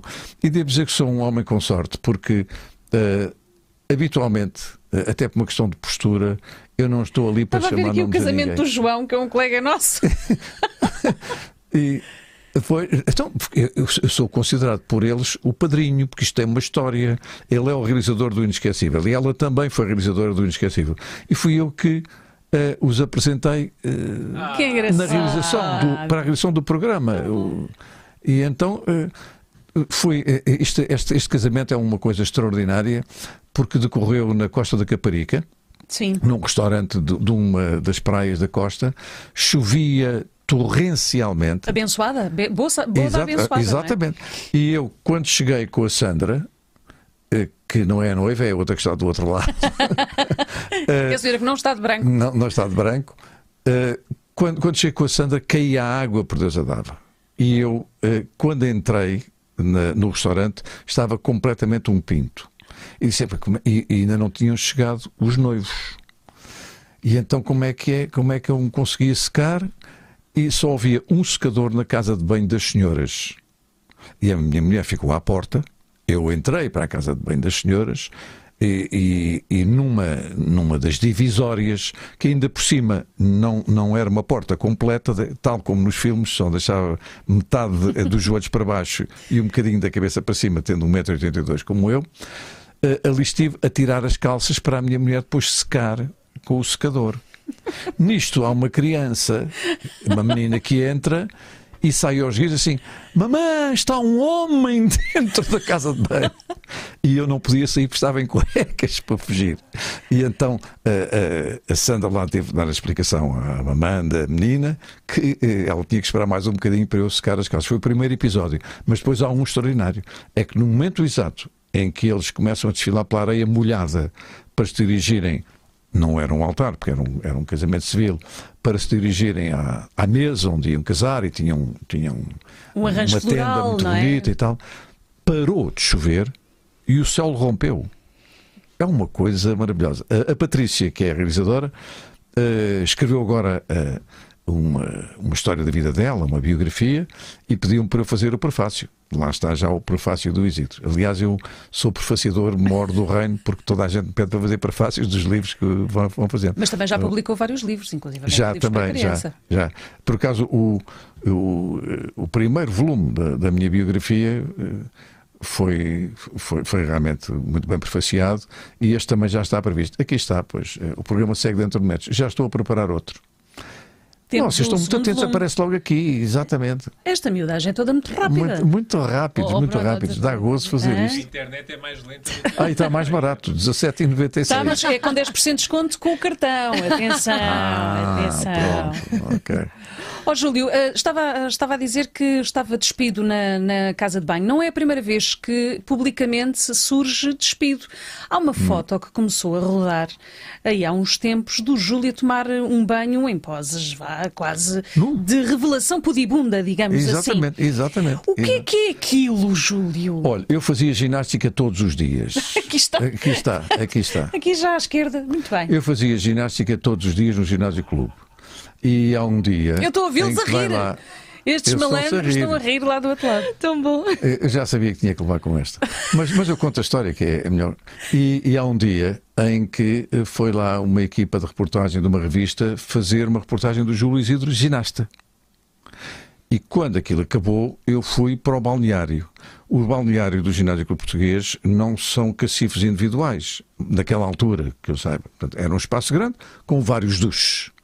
E eu estava a tomar duche num deles, com uma neblina enorme de vapor d'água. E estou a tomar banho e, em determinada altura, abro os olhos, que é este momento, e vejo, apesar de vestido e com salpicos de água por todos os lados, o fotógrafo, cujo nome não sei, nem me lembro já da cara dele, que estava lá dentro do balneário. Se alguém souber quem ele é, que se acuse. Quem é o fotógrafo? Eu disse assim, ouve lá, só lá, você não está a tirar fotografia? Não, não estou a tirar fotografia nenhuma. Não estava a tirar fotografia nenhuma. E depois apareceu esta fotografia publicada numa revista. E o que é que fez, Júlio? Não fez nada? Olha, como tenho esta mania de ser elegante, escrevi só uma carta que foi publicada na revista. Uma espécie de direito de resposta. Sim, pois, um direito de resposta, mas com uma enorme elegância e pronto. Só sei é que foi uma discoteca passado uns dias e era a maior atração da discoteca, porque ainda por cima estava vestido. Júlio, trabalhando em televisão, as pessoas têm uma certa ideia de que isso traz algum elan, não é? Tornamos-nos mais apelativos, as pessoas gostam... gostam... que utilizou essa expressão? Que era o nome da revista? Não, por acaso não foi. Era? Isto foi um grande... Não, agora podia ter brilhado e ter dito se o senhora era, mas não. Já viram, eu sou tão honesta que não consigo dizer... Eu acho que era, acho que se chamava. Não. E o facto de ter uma vida inteira de televisão, acha que isso também lhe deu mais sucesso entre as mulheres? Olha, ou sendo um bocadinho mais direta, numa altura de maior pico de celebridade, com o Febre Sábado de Manhã ou com o Passeio dos Alegres, era muito assediado? Olha, eu acho que eu nunca dei por isso. Nunca dei por isso. É daqueles que não percebe. Nunca dei por isso. E devo dizer que o meu retrato foi feito uma vez num inquérito. Foi feito um inquérito sobre homens conhecidos, com vários tipos de perguntas. E uma das perguntas era se pudesse passar uma noite numa ilha deserta com uma destas pessoas, com quem é que passava? E eu fiquei em último lugar. Depois, se fosse fazer uma viagem das Arábias, sei lá, com quem é que gostaria de ir? E eu fiquei em último lugar. Isto foi publicado também numa revista, teve imensa graça. E sim, várias perguntas deste género a tirar para o romântico. E a última pergunta, aqui estou com a Ana Zanatti, está a ver, exatamente, quando eu fazia rádio. E a última pergunta era se quisesse casar, se casasse e gostasse de ter filhos, com quem é que era? Fiquei em primeiro lugar. Portanto, está a ver? Então, o Júlio basicamente é um servia keeper. Para isso. É um keeper, é com esta pessoa que nós temos que servia ficar. Para isso. Apesar de não saber cozinhar. Apesar de não faço a mínima ideia. E tem pena sou disso. alvo da troça lá em casa, não é? Eu ontem estava a cortar pão, olha, está a ver? Isto está maravilhoso. É porque aqui ainda tudo estava a correr dentro bem. todo nu. Bem, esta frase, temo-lo dentro todo nu, é uma coisa... Não sei o que é pior. Pois foi terrível. Muito mal. Foi terrível. Mas pronto, quer dizer... se parte uma perna como trabalho ao sábado. Porquê? Porque eu levava a Febre Sábado de Manhã tão a sério que na véspera do sábado, portanto na sexta-feira, eu era um impenitente solteirão, estava em casa a fazer aspirações, aspirava um líquido que se põe na água de vapores para ter a voz bem limpinha para o dia seguinte. E uma vez eu estava em casa com uma toalha em cima da cabeça, com aquela bacia e tal, e Vaporil chamava-se o produto. Uma cânforazinha, uma cânfora e tal. E batem à porta e era o Vilas Boas e uns amigos meus. O Luís Vilas Boas é o Vilas Boas do jazz, com aquela voz. Júlio, o que é que tu estás aqui a fazer com aquela voz dele? Estás a limpar a voz para quê? Assim, para ter esta voz. Vilas, é para ter a voz como deve ser e tal assim. Depois olhou, já viram bem o profissional não que este tipo está aqui sozinho em casa com a cabeça num alguidar. Lá está eu. Mas estava a dizer que é gozado em casa por não saber cozinhar. Não tem nenhuma vontadinha, não se desenrasca, por exemplo?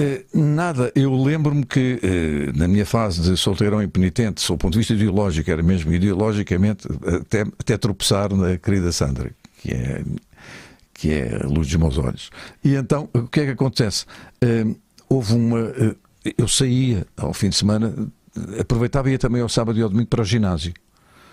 E neste caso não ia para o ginásio Clube Português, ia para um ginásio privado do Mestre Silva, o Health Club do Mestre Silva, que era nas Amoreiras. Ia para lá e depois também, como eles serviam umas comidinhas e tal, eu comia e tal. Mas houve um fim de semana que eu resolvi não sair. E a única coisa que eu tinha comprado era laranjas. E durante um fim de semana só comi e bebi laranjas. À segunda-feira estava com os olhos amarelos por causa, estava com o Figueiredo completamente maltratado, estava com o fígado a constipação ali não pegou, não é? Não. A constipação ali não pegou. Portanto, eu estava a cortar pão, eu faço pão lá em casa agora. A pandemia agora ensinou-me a fazer uma máquina. Uma máquina, claro. Quem é que amassa o pão? A máquina. É a máquina. Mas quem põe os ingredientes com percentagens rigorosíssimas é o Isidro. E não é nada fácil. E quem é que diz, quem é que coloca as indicações das percentagens? É a máquina. Não, isso vinha foi um amigo meu inglês que me mandou um e-mail a dizer como é que se fazia pão. Está no e-mail. E então tenho o e-mail, mas já sei de cor quantas que são aquelas medidas, não é? Quantas medidas de açúcar mascavado, de azeite, óleo, não é? azeite, óleo, não era óleo. E quantas taçazinhas de farinha. E ainda por cima eu faço misturando vários tipos de farinhas. Pois era isso que eu ia perguntar, faz vários tipos de pão. Sim, vários tipos de pão. Às vezes fica mais escutas, mais claro. E sai sempre bem? Muito bem, e nunca me esqueço do fermento. Mas estava a cortar o pão e a Chica vem ter comigo: papá, é que as migalhas estão todas a cair para o chão e o cão está à sua volta, o Picasso está a comer as migalhas todas. Assim, nem pão eu sei cortar. Nem pão sei cortar. Vou ter que cortar. Uma coisa que era um sucesso há uns anos, que era uma faca elétrica, não sei se... Não tenho faca elétrica. Mas eu acho que ninguém tem faca elétrica, mas eu recordo nos anos 90, uma faca elétrica era, exatamente. Ter uma faca elétrica. Estávamos a falar do Elan, cá está uma vez mais, de sex symbol que o Júlio tinha, que inclusive, veja lá isto, a Dona Olga, que era uma personagem do Bem-vindo a Beirais, era uma personagem que tinha uma fixação pelo Júlio. Era, exato. Foi a única vez que isso me aconteceu. Não, aconteceu-me uma vez uma situação muito mais complicada. Tipo stalker? Sim.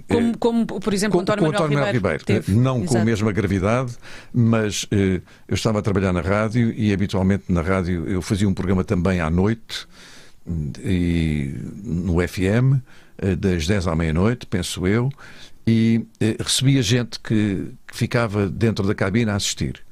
E uma vez eu estava a fazer o programa e quando o programa terminou foi toda a gente embora e ficou uma senhora. E disse que eu tinha que ir levar a casa. E eu disse que não, mas que ia levar-me a um táxi.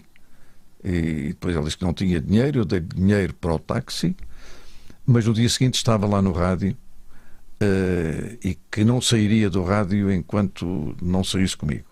Isso foi complicado. E lembro-me da frase dela, foi assim: eu entrei aqui como princesa, tenho que sair como rainha. Foi a expressão. Mas depois, felizmente, foi conduzida para fora, foi a única situação. E não voltou? Não. Não sei onde é que anda a rainha. Ao contrário desta personagem do Bem-vindo a Beirais, da RTP, que inclusivamente teve a possibilidade... A Luísa Ortigoso foi tão giro, porque dancei com ela cheek to cheek. Foi muito engraçado. E a minha filha foi assistir. Para fazer o relatório depois lá para cá. Não, mentira, estou a brincar. Ficou surpreendido por haver uma personagem de uma série com um grande sucesso na RTP que tinha uma fixação por si? Não passava pela cabeça que inventassem isso, mas acho que foram muito, muito queridos. E eu até pensei que, se quisesse, aquilo podia ter evoluído, porque oficialmente eu era um solteirão, não é?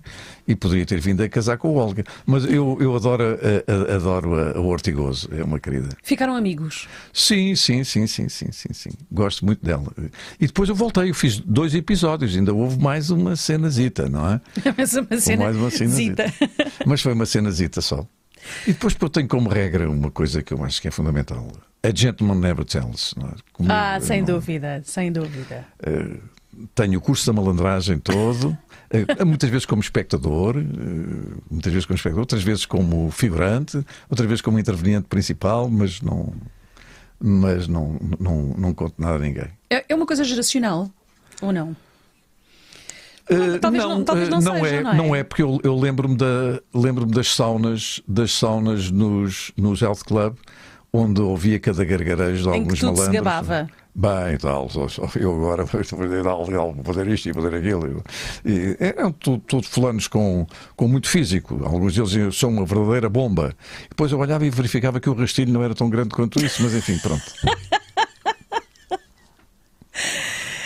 Júlio, ali na página do Facebook, mudando rapidamente de assunto, ali na página do Facebook tem, a fotografia que tem central é esta da sua condecoração pelo Marcelo Rebelo de Sousa, que deve ter sido algo que lhe deu imenso prazer, é a Gran Cruz da Ordem de Mérito. Pois. Como é que teve esta informação? Olha, queremos condecorá-lo. Olha, é a segunda. A primeira foi o nosso querido Jorge Sampaio. Jorge Sampaio, sim. E foi o Zé Manuel dos Santos que me telefonou, da primeira vez, telefonou-me assim: olha, o nosso Presidente quer te condecorar com a comenda da Ordem a primeira, pois... Esta é a comenda esta é a Gran Cruz exatamente, da Ordem de Mérito. Do Infante, da Ordem do Infante. Portanto, eu sou comendador da Ordem do Infante. Aliás, só há uma pessoa que me trata por comendador. É o fulano do banco. Deve ser por... pensar que eu é o senhor do banco. O senhor do banco é o meu account. É o meu account. Ora bem, e portanto, depois quando o Presidente Marcelo mandou telefonar para me dizer que eu ia ser condecorado, eu fiquei... absolutamente encantado, particularmente porque ele, no lançamento do meu livro, não tinha estado presente e tinha gravado um vídeo maravilhoso. E depois, nos meus 60 anos de carreira, no Casino, também fez um discurso, também gravado a meu respeito, e parece que tem muito boa opinião ao meu respeito, sendo que eu o conheço há muitos anos. Nós conhecemos os dois a tomar banho no Tamariz. Lembro-me dele, estava a boiar ao meu lado. Aliás, tem continuado a boiar e eu também. Exato, também é verdade. Temos boiado os dois. Júlio... E levei a família, que é, no fundo, a coisa mais importante da minha vida, sem dúvida. A Mariana, que está à direita, a Francisca, a irmã dela é a Sandra, que é a minha mulher, e depois está a Francisca, e depois está a Inês. A Inês é designer de comunicação e talentosíssima. A Francisca está também em Belas Artes, e a Mariana é dentista. Dentro de 3 meses, assim, será dentista, está a defender a tese neste momento. É o que de mais valioso tem. É, absolutamente. Aliás, de vez em quando tento fazer um pacto em conversa com as alturas, para assim, há aqui ainda um plano que eu gostaria de... boa maneira dos Capricórnios, não é? Um plano que eu gostaria de completar. Qual é? Para já... A Mariana, em fevereiro, irá para a Itália, para Varese, para um hospital trabalhar durante 4 meses. Eu já lhe disse que provavelmente irá ver o pai e a mãe 4 vezes. Sempre bons argumentos para se viajar. Sempre. E a Francisca tem sonhos extraordinários e também irá fazer uma carreira brilhante na área ela está em artes de comunicação. Enfim, a Inês está mais do que instalada, trabalha estupidamente e é realmente ela que faz, por exemplo, ela é que faz a revista cultural da Câmara Municipal de Lisboa. Que giro. E é uma pessoa com imenso talento. E, portanto, faz parte do meu programa.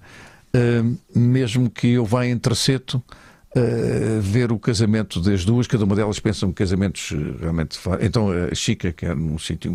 Mas já namoram? Então, É preciso fazer isso primeiro. Não, é que não, a Mariana já namora, a Chica ainda não.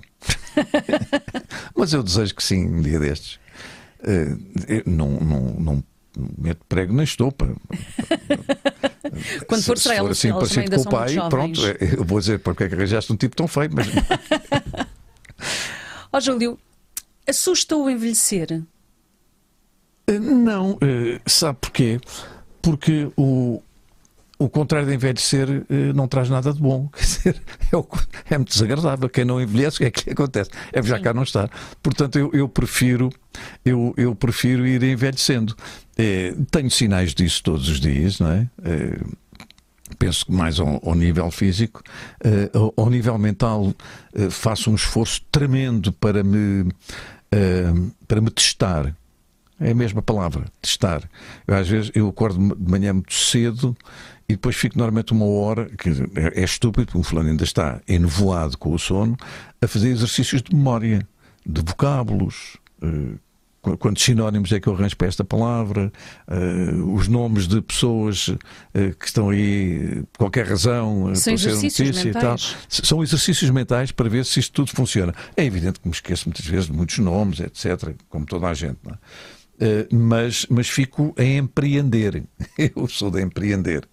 E, portanto, quer dizer, a esse nível, acho que é muito mais importante ter a cabeça fresca do que o corpo. O corpo é inevitável. Agora, quando eu vejo uma pessoa com idade, mas com a cabeça a pensar, basta pensar que o Verdi compôs o Falstaff com 82 anos. Portanto, eu não faço intenções de compor nenhuma ópera com 82 anos. E, portanto, faço contas, não é? E, portanto, já sei que o meu horizonte é curto. Para trás está muito mais vida vivida, não é? E alguma desperdiçada também, mas enfim, pronto. Mas aprendeu-se alguma coisa mesmo. Tudo. Não se pode rentabilizar mas tudo. Mas mesmo com aquilo que se desperdiçou, aprendeu-se. Pois, até os dias em que não aconteceu nada, também aconteceu alguma coisa, não é? Mas, portanto, já sei que o horizonte é pequeno e depois começo a fazer. Será que ainda tenho tempo de ir ao casamento da Mariana e o casamento da Francisca, que é um bocadinho mais arisca e rima e tudo?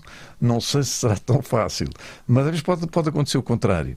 E gostava eventualmente de ser avô, neste caso seria bisavô das minhas internetas. Gostava de ver. Dizem que nas alturas as pessoas veem alguma coisa, mas eu preferia ver cá. Estou um bocadinho como dizia o Solnado e o Henrique Viana. Eu não tenho medo de morrer, tenho é pena. É verdade. É verdade. É verdade. E, portanto, quer dizer, tenho ideia de que tenho que aproveitar o melhor possível. E acho que nem sempre, para ser muito verdadeiro, nem sempre aproveito o melhor possível. Às vezes sou um bocadinho pessimista, mas depois acontecem estas conversas como estou aqui a ter consigo e passo logo a ser outra pessoa.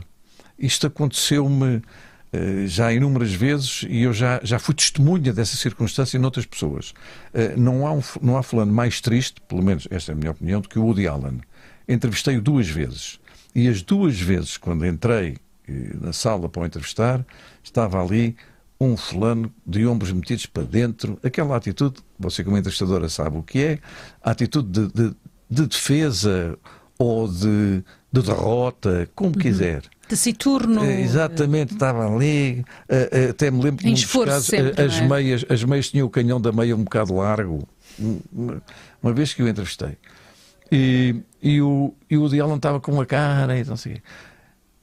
Acenderam-se as luzes. Começámos os dois na palheta e ele parecia que tinha 30 anos. Transfigurou-se. E eu penso que acontece também um bocadinho comigo, é a mesma coisa. Eu hoje entrei no novo cenário só para ver se a cadeira me servia e rejuvenesci. Portanto, quer dizer, isso acontece.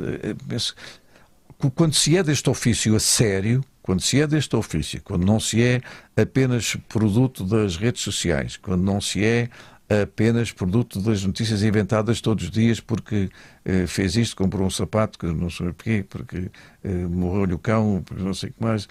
Já reparou que agora não sei quantos de luto. É evidente que quando nos morre um cão, nós ficamos de luto. Mas quando a frase é apenas essa, assim, morreu a família. O cão também pode ser família. Sim, mas são iscos para nós dar lastro virtual. Portanto, quer dizer, eu não sou desse tempo. Não sou deste tempo, se quiser. Mas também não sou do outro tempo passado. Tenho outra maneira de estar na vida, quer dizer, uma forma mais serena e muito introspectiva, muitas vezes. As coisas que eu vejo todos os dias, os julgamentos que faço em relação ao mundo que está à minha volta, mas não vou para as redes sociais julgar ninguém, não tenho direito nem a julgar, nem a penitenciar, nem coisa nenhuma. Não temos direito a isso. Eu gosto muito das redes sociais e só faço, por exemplo, agora, talvez a partir da próxima semana, toda a gente conhece as crónicas de escárnio e maldizer. Eu andei a pensar naquilo. Enfim, para já, toda a gente conhece. Eu parto do princípio que quem tem alguma literacia, escolaridade básica, mais básica, sim. E então lembrei-me de escrever agora, quando me apetecer, crónicas de apreço e bem dizer. E, portanto, se eu puder contribuir para que as pessoas fiquem mais felizes com isso, e não vale, é raríssimo nas coisas que eu escrevo ofenderem-me. É mesmo muito raro. E mais, quando às vezes o fazem, eu não faço nada. Porque depois vêm as outras pessoas e dizem, não digam isso do Júlio. Então, tem um batalhão de pessoas ali a defendê-lo. Tenho ali a minha guarda avançada que faz... Não digam, o homem não é isso, ou o homem não fez isso, ou não disse isso. E, portanto... Não é verdade, vamos cancelar esta pessoa. Bloqueiem-no. Eu nunca bloqueio nem sequer as pessoas que dizem mal. Nunca. Sabe que é preferível saber.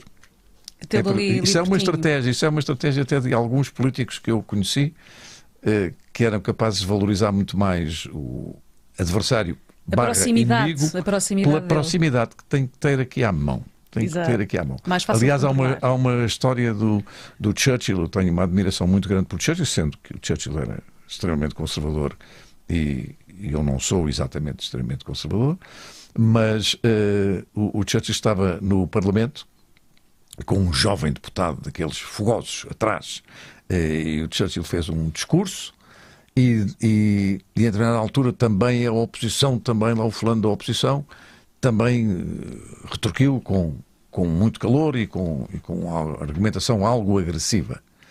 E diz-lhe logo o jovem deputado, para agradar ao chefe, Sir, aqueles são os nossos inimigos. Ele diz, não. Os nossos inimigos são os que estão aqui atrás de nós. Portanto, nós temos que estar atentos a essas sempre às coisas. Costas, sempre muito atento às costas. Exatamente. Portanto, na mesma bancada é que o Churchill achava que tinha os seus inimigos. Maria, perguntava-te só se tínhamos mais alguma questão ou não. Não temos, tivemos só aqui o Mágico Sopas, obrigada pela tua contribuição, mas já falámos sobre este assunto que, na verdade, ele pergunta. Sim, ok. Então o Mágico faz aqui outra pergunta, então, que é: ainda tem projetos, sonhos para realizar ou já fez tudo o que queria fazer em TV e sente realizado? Já agora eu posso acrescentar se me permitirem acrescentar aqui mais uma questão, que é sobre, é uma questão um bocadinho que se fala, e é para os dois, que se fala muito. Eu acho que já sei a resposta dos dois, mas queria que discutissem um bocadinho isto, que é: quem é que... Os conteúdos que passam na televisão pública, no privado é quem diz direito, né? No privado, mas em termos públicos, como é que deve ser feito a programação?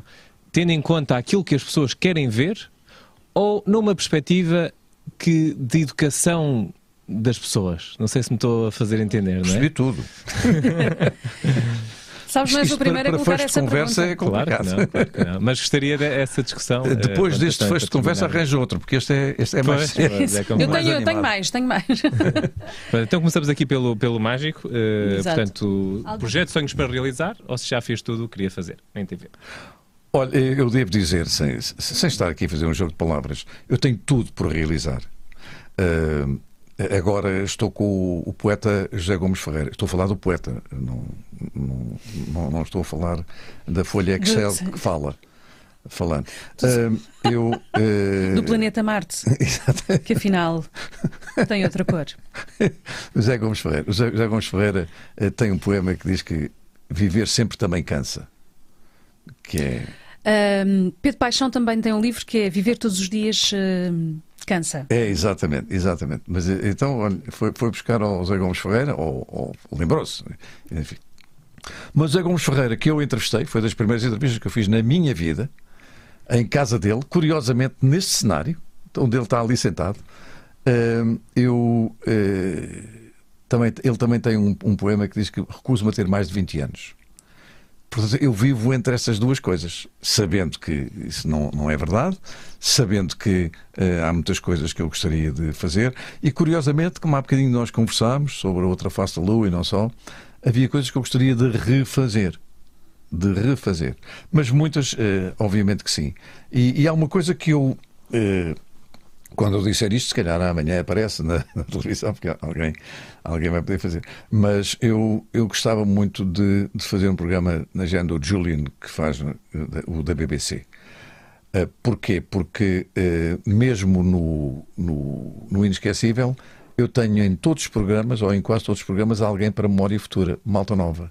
E tenho em casa neste momento uma resma de CDs de gente que quer fazer televisão comigo. Eu amanhã vou ter um fulano fantástico que se chama Fritz Kahn and the Miracles, não sei se ouviram. Eu não Então vão aí para Fritz Kahn and the Miracles e um tema chamado Rita ou Believe. Não, tem que ser o Rita, desculpem, tem que ser... Rita é fabuloso. Olha, é a canção que eu escolhi, Rita? A minha favorita. Rita. Infelizmente não podemos passar porque o YouTube não é amigo do... Quer dizer, é demasiado amigo dos direitos de autor e não nos permite passar. E não tem Spotify aqui? Ele está no YouTube. Não, mas bloqueiam-nos porque nós não temos os direitos de transmissão desse... Fritz Kahn and the Miracles. Eu acho que eles a música é fantástica. E tenho depois no segundo o Ricardo Azevedo dos Easy Special. Sim. Que irá também ao programa. E curiosamente ambos disseram, quando foram contatados, é o maior prazer ir ao programa do Júlio. Portanto, o que é que eu gostava de fazer? Gostava de ter um programa só para isso. E que se chamava apenas Quando o Sol Nasce. Era só isso. E gostava de ter uma hora noturna, uma coisa assim noturna, onde eu trazia toda esta gente que anda por aí e que tem direito à vida. Porque aí é que eu me revolto com essa gente que não tem a porta aberta.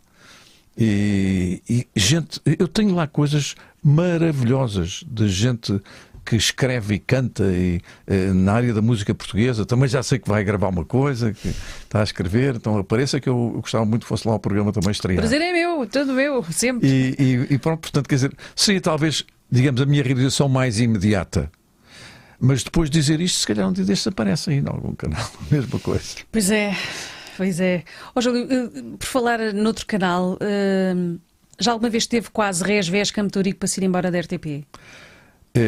Aconteceu-me uma vez, foi uma passagem fugaz, aconteceu-me uma vez porque já me aconteceu inúmeras vezes eu estar sem trabalho. Agora não, agora quando tenho contratos de 1 ano e 2 anos até fico maluco. A primeira vez que eu tive um contrato por 2 anos, a Chica, que realmente é um talento e tem imensa graça, é histriónica. Eu cheguei a casa à hora de jantar e disse: papá assinou um contrato por 2 anos. E ela assim: pronto, já não ficamos nervosos no Natal. Foi a expressão que ela utilizou, que é uma coisa fantástica. Depois, eu, uma vez, já agora conto-vos também esta história, uma vez eu fui pedir, que é uma coisa que não se pode fazer. Não se pode pedir trabalho, porque só se dá trabalho a quem já tem. É uma coisa terrível. Quando o fulano tem coisas, começam a pedir mais e oferecer. Pedir trabalho não se deve fazer, deve-se oferecer. Nós devemos oferecer projetos. Mas eu não conhecia a terminologia e muito menos a postura, que ainda hoje não sei como. E fui ter com um produtor na televisão e disse: eu gostava que... Ele até o tratava por tu. Gostava que me desse um trabalho, estou a precisar de trabalhar e tal. E ele disse: mas porquê é que tu estás a precisar de trabalhar, pá? Andas sempre tão bem vestido. Foi a resposta que o senhor da televisão me deu. E eu disse: olha, eu vou-te dizer qual é o segredo. primeiro, sou bem nascido. Segundo, tomo banho todos os dias. E terceiro, sou eu próprio que engomo o meu fato. É precisamente por isso que eu tenho este aspecto. Mas preciso da mesma de trabalhar. Claro que estas respostas valem sempre um emprego. Não tive programa, como deve calcular, mas disse-o, não é? Portanto, quer dizer, nesta altura tenho ainda muitas coisas que gostava de fazer. Tenho outras propostas que apresentei na RTP Memória. O Gonçalo Madeira disse assim: "Oh, Júlio, que ideia tão gira, vamos lá tentar fazer", mas também eu também tenho que ter tempo para respirar. Mas se eu conseguir, juntamente com o Inesquecível, fazer este programa, de abrir as portas a tanta gente que há aí cheia de talento e que não tem a oportunidade de aparecer, de mostrar o que faz. Não são amadores, são amantes da música, com talento. Era isso que eu gostava de fazer. E acho que tenho autoridade moral para o fazer e antiguidade para o fazer. Surpreende-o essa admiração imensa que uma nova geração tem por si, Júlio? Surpreende, porque anda toda a gente sempre a dizer, ou por outra, surpreende em termos globais, não na apreciação mais aproximada que eu faço das coisas. Toda a gente diz que a gente nova não olha para o lado, não olha para trás, isso não é do meu tempo, isso não me interessa nada. Isso não é verdade. Isso não é verdade. Eu penso que o carinho com que me tratam e até a cumplicidade que querem jogando comigo em programas de televisão, lá está, em coisas para espetáculos, meta a voz aqui, faça, não sei.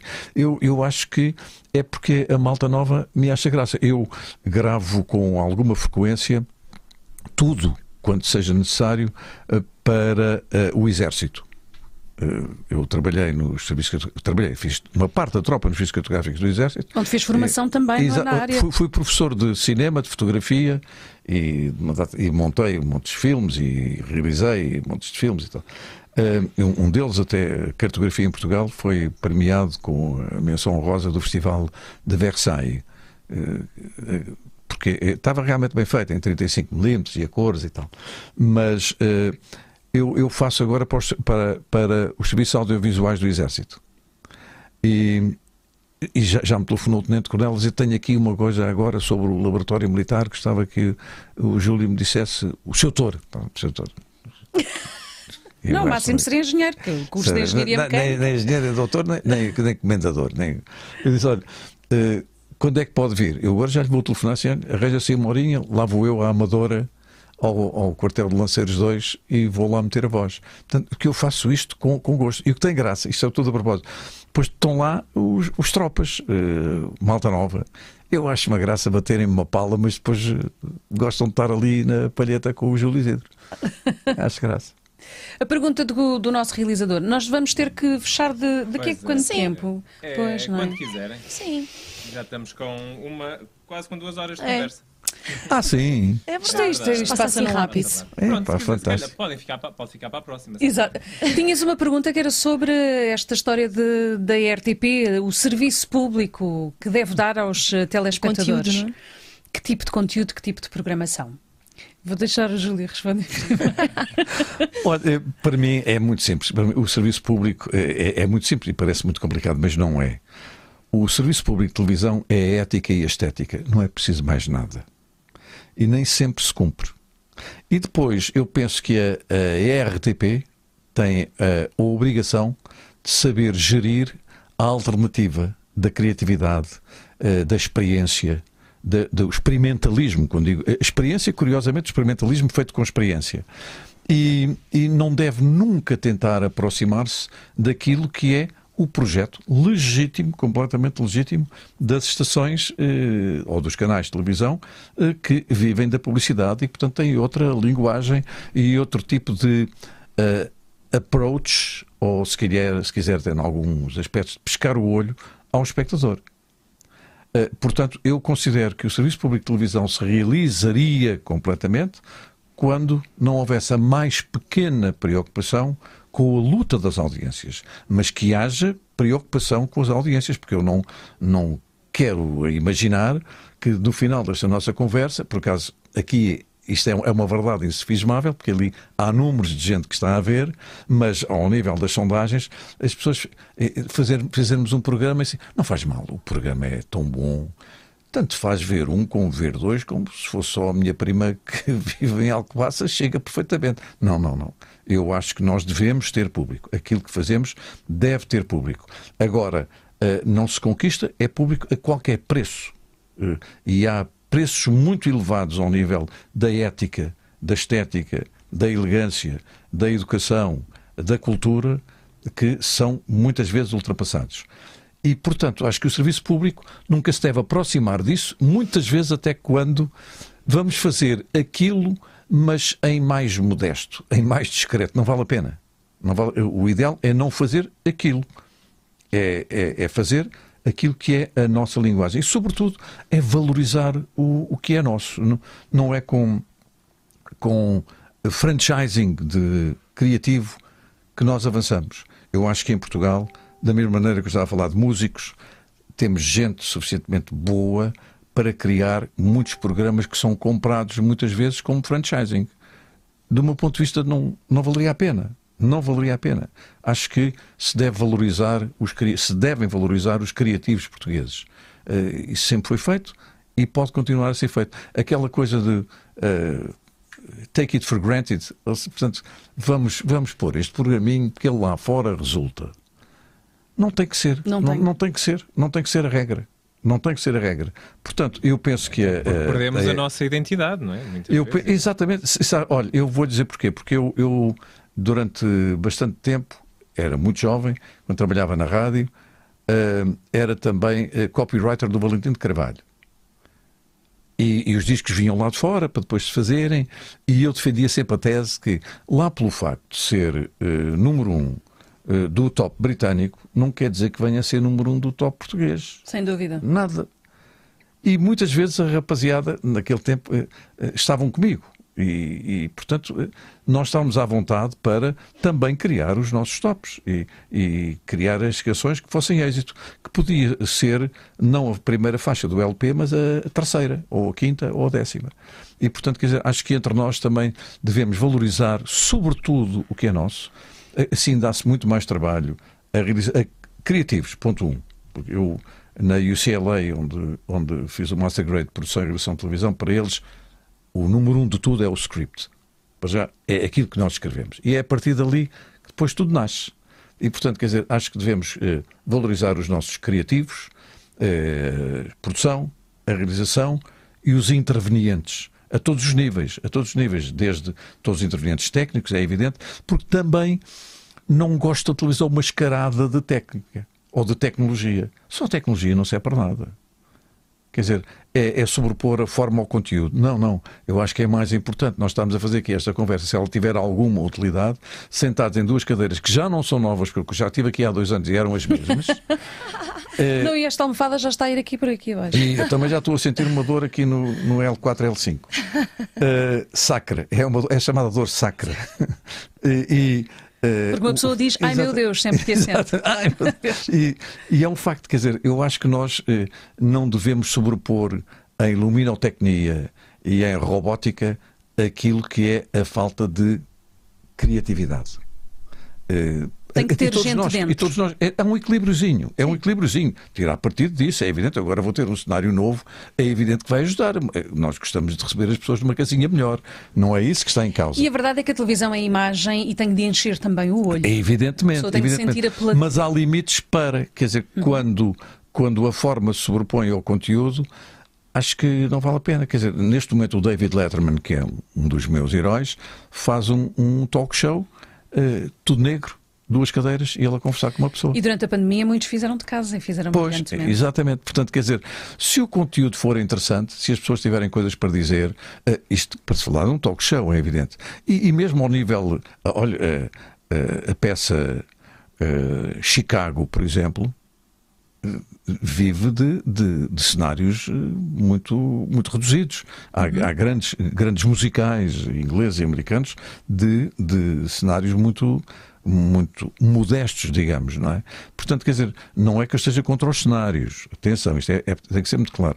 Eu acho que devemos pensar de uma forma muito equilibrada entre o que está lá conteúdo. dentro, o que está lá dentro e o que se mostra. É o fatinho, mas também o que está dentro. Quer dizer, também possa parecer muito engravatadinho. Sim, mas um embrulho muito bonito e uma prenda e muito, depois não muito está lá pobre nada lá dentro. dentro. Portanto, quer dizer, eu penso que a RTP, Eu em acho que eles muitos nos aspectos, e ao nível estão a da informação... expulsar-nos, não é? Não. Vocês estão, A RTP, estão a em correr muitos connosco. aspectos, acho que sim. Estão a Acho que correr connosco. Podem-se ir embora, nós continuamos aqui. Exato. Eu tirei o meio-dia da noite para estar aqui. Nem vai à oficina hoje? Mas pronto, portanto, quer dizer, é esta a ideia que eu tenho de televisão. E sobretudo uma coisa, há bocadinho alguém falava disso, não é? É que eu não acredito na chamada audiência média. Quem faz estudos para a audiência média está a fazer estudos para a audiência abaixo da média. A audiência média é abaixo da média. Portanto, quer dizer, aquilo que os responsáveis de televisão devem fazer não é porem-se também num pedestal, numa torre de cristal e ninguém cá chega porque nós somos muito cultos, ou então também andar a rastejar com aquilo que são muitas vezes até as tendências naturais de todos nós. Às vezes é o diabinho num ombro e o anjinho do outro, não é? Portanto, quer dizer, se calhar todos nós temos também o nosso quê de básico, não é? Portanto, o que é ideal é fazer televisão ou rádio, comunicar com o braço estendido. E a mão dos outros todos tem que tocar a nossa mão. Nem estamos muito acima, nem estamos muito abaixo. Aliás, o Garcia Marques também tem uma frase relativamente a isso, sobre o que é um homem estar de joelhos à nossa frente. Portanto, quer dizer, eu penso que bastaria... ou bastará que a televisão, e concretamente a RTP, na qual eu tenho muito orgulho de pertencer, esteja sempre ao alcance das pessoas, mas não tenha que ter uma linguagem para as minimizar. Não é preciso minimizar as pessoas. As pessoas valem muito mais do que aquilo que nós pensamos. Eu nunca me esqueço de que, infelizmente hoje em dia já não existe, que antigamente havia a Ópera de São Carlos e a Ópera do Coliseu. A ópera era a mesma. Só que quando passava para o Coliseu, a encenação era reduzida. Só que em São Carlos entravam, como disse o John Lennon, os senhores e as senhoras que uns aplaudiam com as palmas, os do terceiro balcão, e os da plateia com as joias a baterem umas nas outras. Essa frase é do John Lennon, não é minha. Mas no Coliseu levavam 5.000 pessoas. E iam 5.000 pessoas ver a ópera. Então como é que é? Então não há 5.000 pessoas para ver a ópera? Com certeza. Não é obrigatório que a televisão seja ópera. Não é obrigatório que a televisão sejam debates metafísicos. Mas é importante que a televisão valorize as pessoas, mas valorize de uma forma completamente natural. Eu não tenho, mas sabe que é como quem fala com as crianças. A menina também é mãe e eu também sou pai. E é tão chato nós imaginarmos para falar com crianças. Eu fiz tantos programas infantis, do a infantilização. A infantilização da linguagem. E neste caso é tornar básica a nossa linguagem para ver se chegamos. Não, olha. Eu, quando terminei a última série... Não foi a última, porque tal cena foi a penúltima. Do Passeio dos Alegres, era o tal solteirão, meti-me no carro e fui para o Algarve sozinho. Tenho viajado sozinho, muitas vezes mesmo para o estrangeiro e tudo. Agora não, agora tenho sempre companhia, graças a Deus. E ia para a estrada fora... eu ainda não sei porque tinha perdido a autoestrada, ainda não havia, não sei onde é que ela estava, e portanto pela Estrada Nacional. E ali pela Marateca? Exatamente. E em determinada altura percebi que era preciso meter gasolina. E parei num posto de gasolina, portanto o programa tinha acabado às 8 da noite, e seriam para aí já umas 10 da noite. Parei num posto de gasolina, não era uma área de serviço, um posto de gasolina com uma casinha, uma luzinha lá dentro, e cá fora a bomba. Parei para meter combustível. O senhor veio, eu não saí do carro, assim, olha, ateste, faz favor. E lá dentro via-se intermitentemente a luz de um ecrã. Aquela coisa de um ecrã. E quando vou pagar, o homem mete a cabeça no vidro, assim, e diz-me só assim, boa maneira, assim, então vai-se embora a alegria dos pobres. Isto bateu-me de tal maneira que eu hoje continuo a tentar ser a alegria, não é dos pobres. Eu desejaria muito é que não houvesse pobres. Isso é outra questão. Mas eu quero continuar a ser a alegria das pessoas. A alegria de aprenderem mais alguma coisa, de me ensinarem tudo o que quiserem ensinar, porque é assim que eu quero viver. Júlio, ponto. não vejo melhor forma de terminar esta nossa mesmo. conversa. Foi, acima de tudo, uma grande alegria tê-lo aqui. Acho que fala em nome de toda a equipa. E eu quero gostada. dizer que você é das pessoas que escreve melhor que eu tenho lido ultimamente. Oh, Júlio, muito Cada vez que obrigada. aparece assim um post lá da Rita, lá vou eu ler. Que seja triste, seja alegre, coisas que têm a ver com a sua filharada, as crónicas que fez do seu confinamento foram brilhantes. Atenção, minha gente, leiam a Rita Marrafa de Carvalho. Eu só tenho Facebook, não tenho Instagram, nem Twitter. Temos aqui a nem Rita nada no Insta, dessas nós coisas. mostramos. Isto é o Instagram. Ela escreve Sigam a muito Rita. bem, mas mesmo muito bem. Cá está uma boa definição. Sim. É maravilhosa. E, Mas portanto, os leiam-na, textos estão mais... ouçam-na a fazer reportagem, que é realmente brilhante, e alguns dos trabalhos em séries que ela tem feito e que eu sei que agora até vai repetir. o Depois do Agora Crime... já estou a passar para o lugar do Não, eu sei, entrevistador. exato, a segunda série do Depois do Crime que vai começar para o ano. Mas isto não é sobre mim, Júlio. Muito, muito obrigada. É um prazer sempre conversar consigo, pela Muito simpatia, obrigado, pela Rita. imensa generosidade. Se há uma palavra que eu definiria, é simplicidade e generosidade, e a sua entrega e o seu amor. Olha, eu só espero que tenha entretido esta gente toda. Muito, Foi. muito mesmo. Mas já me vão muito dizer bom, quantos é que muito foram. Que eu quero ter Não, a mas isto certeza é assim, isto são aquelas pessoas que estão a ver ao vivo, mas depois alguns estão a ver o jogo de futebol, outras estão a ver o telejornal e vão ver novamente. Ou seja, esta contagem, a contagem real é só daqui Agora a estão algumas 4 semanas. Pois, porque da outra Sim, vez, senhora, valentes. tem graça e chama-se A Gosto do Maluco. Eu fiz durante muito tempo na rádio o mesmo programa, e quando chegava ao mês de julho, eu fazia um programa chamado O Mês de Júlio. Era o mesmo programa, mas era só no mês de julho. E depois o João David Nunes achou tanta graça assim, podias continuar. E então passei a chamar O Mês de Júlio de Agosto. E então fazia Júlio e Agosto. Que brilhante, Muito bom. brilhante. Rita, Eu gosto de trocadilhos. agradecer também a tua presença. Aliás, podemos presenciar estas histórias todas também potenciadas por ti, por isso, muito obrigada, sempre Foi bem-vinda brilhante. aqui Foi brilhante. no Agosto do Maluco, no Maluco sempre onde tivermos. E Júlio, muito obrigada. Fica aqui a promessa do podcast, não é? Talvez. verdade, para o ano, para o ano. O meu podcast vai Talvez. chamar o Pode Ser. É isso. Lembrei-me Brilhante. agora. Que máximo. Muito bom. Está feito, é isso mesmo. Agradecer também às 400 pessoas que nos estiveram a ver, também aos patronos que fizeram então as perguntas. Já são like, mais. subscrevam aqui o canal, ativem as notificações e sigam-nos também em todas as nossas redes sociais. Amanhã estamos de volta para mais um Agosto do Maluco. Obrigada, Marco. Temos que arranjar aqui um trocadilho. Estamos sempre em setembro. Na verdade, nós queremos sempre reviver o verão, por isso continuamos com o agosto. Quando quisermos, está bem, Marco? Pode ser? Obrigada, pois. Marco. Obrigada, Mas Rita. E verão que obrigada, ainda tem Júlio. alguns Isto o dias. Rui não Com quer é sair do certeza, bem bom. Com certeza. Obrigada e beijinhos. Adeus. Um Até à beijinho, próxima. obrigada. Muito obrigado. Tchau.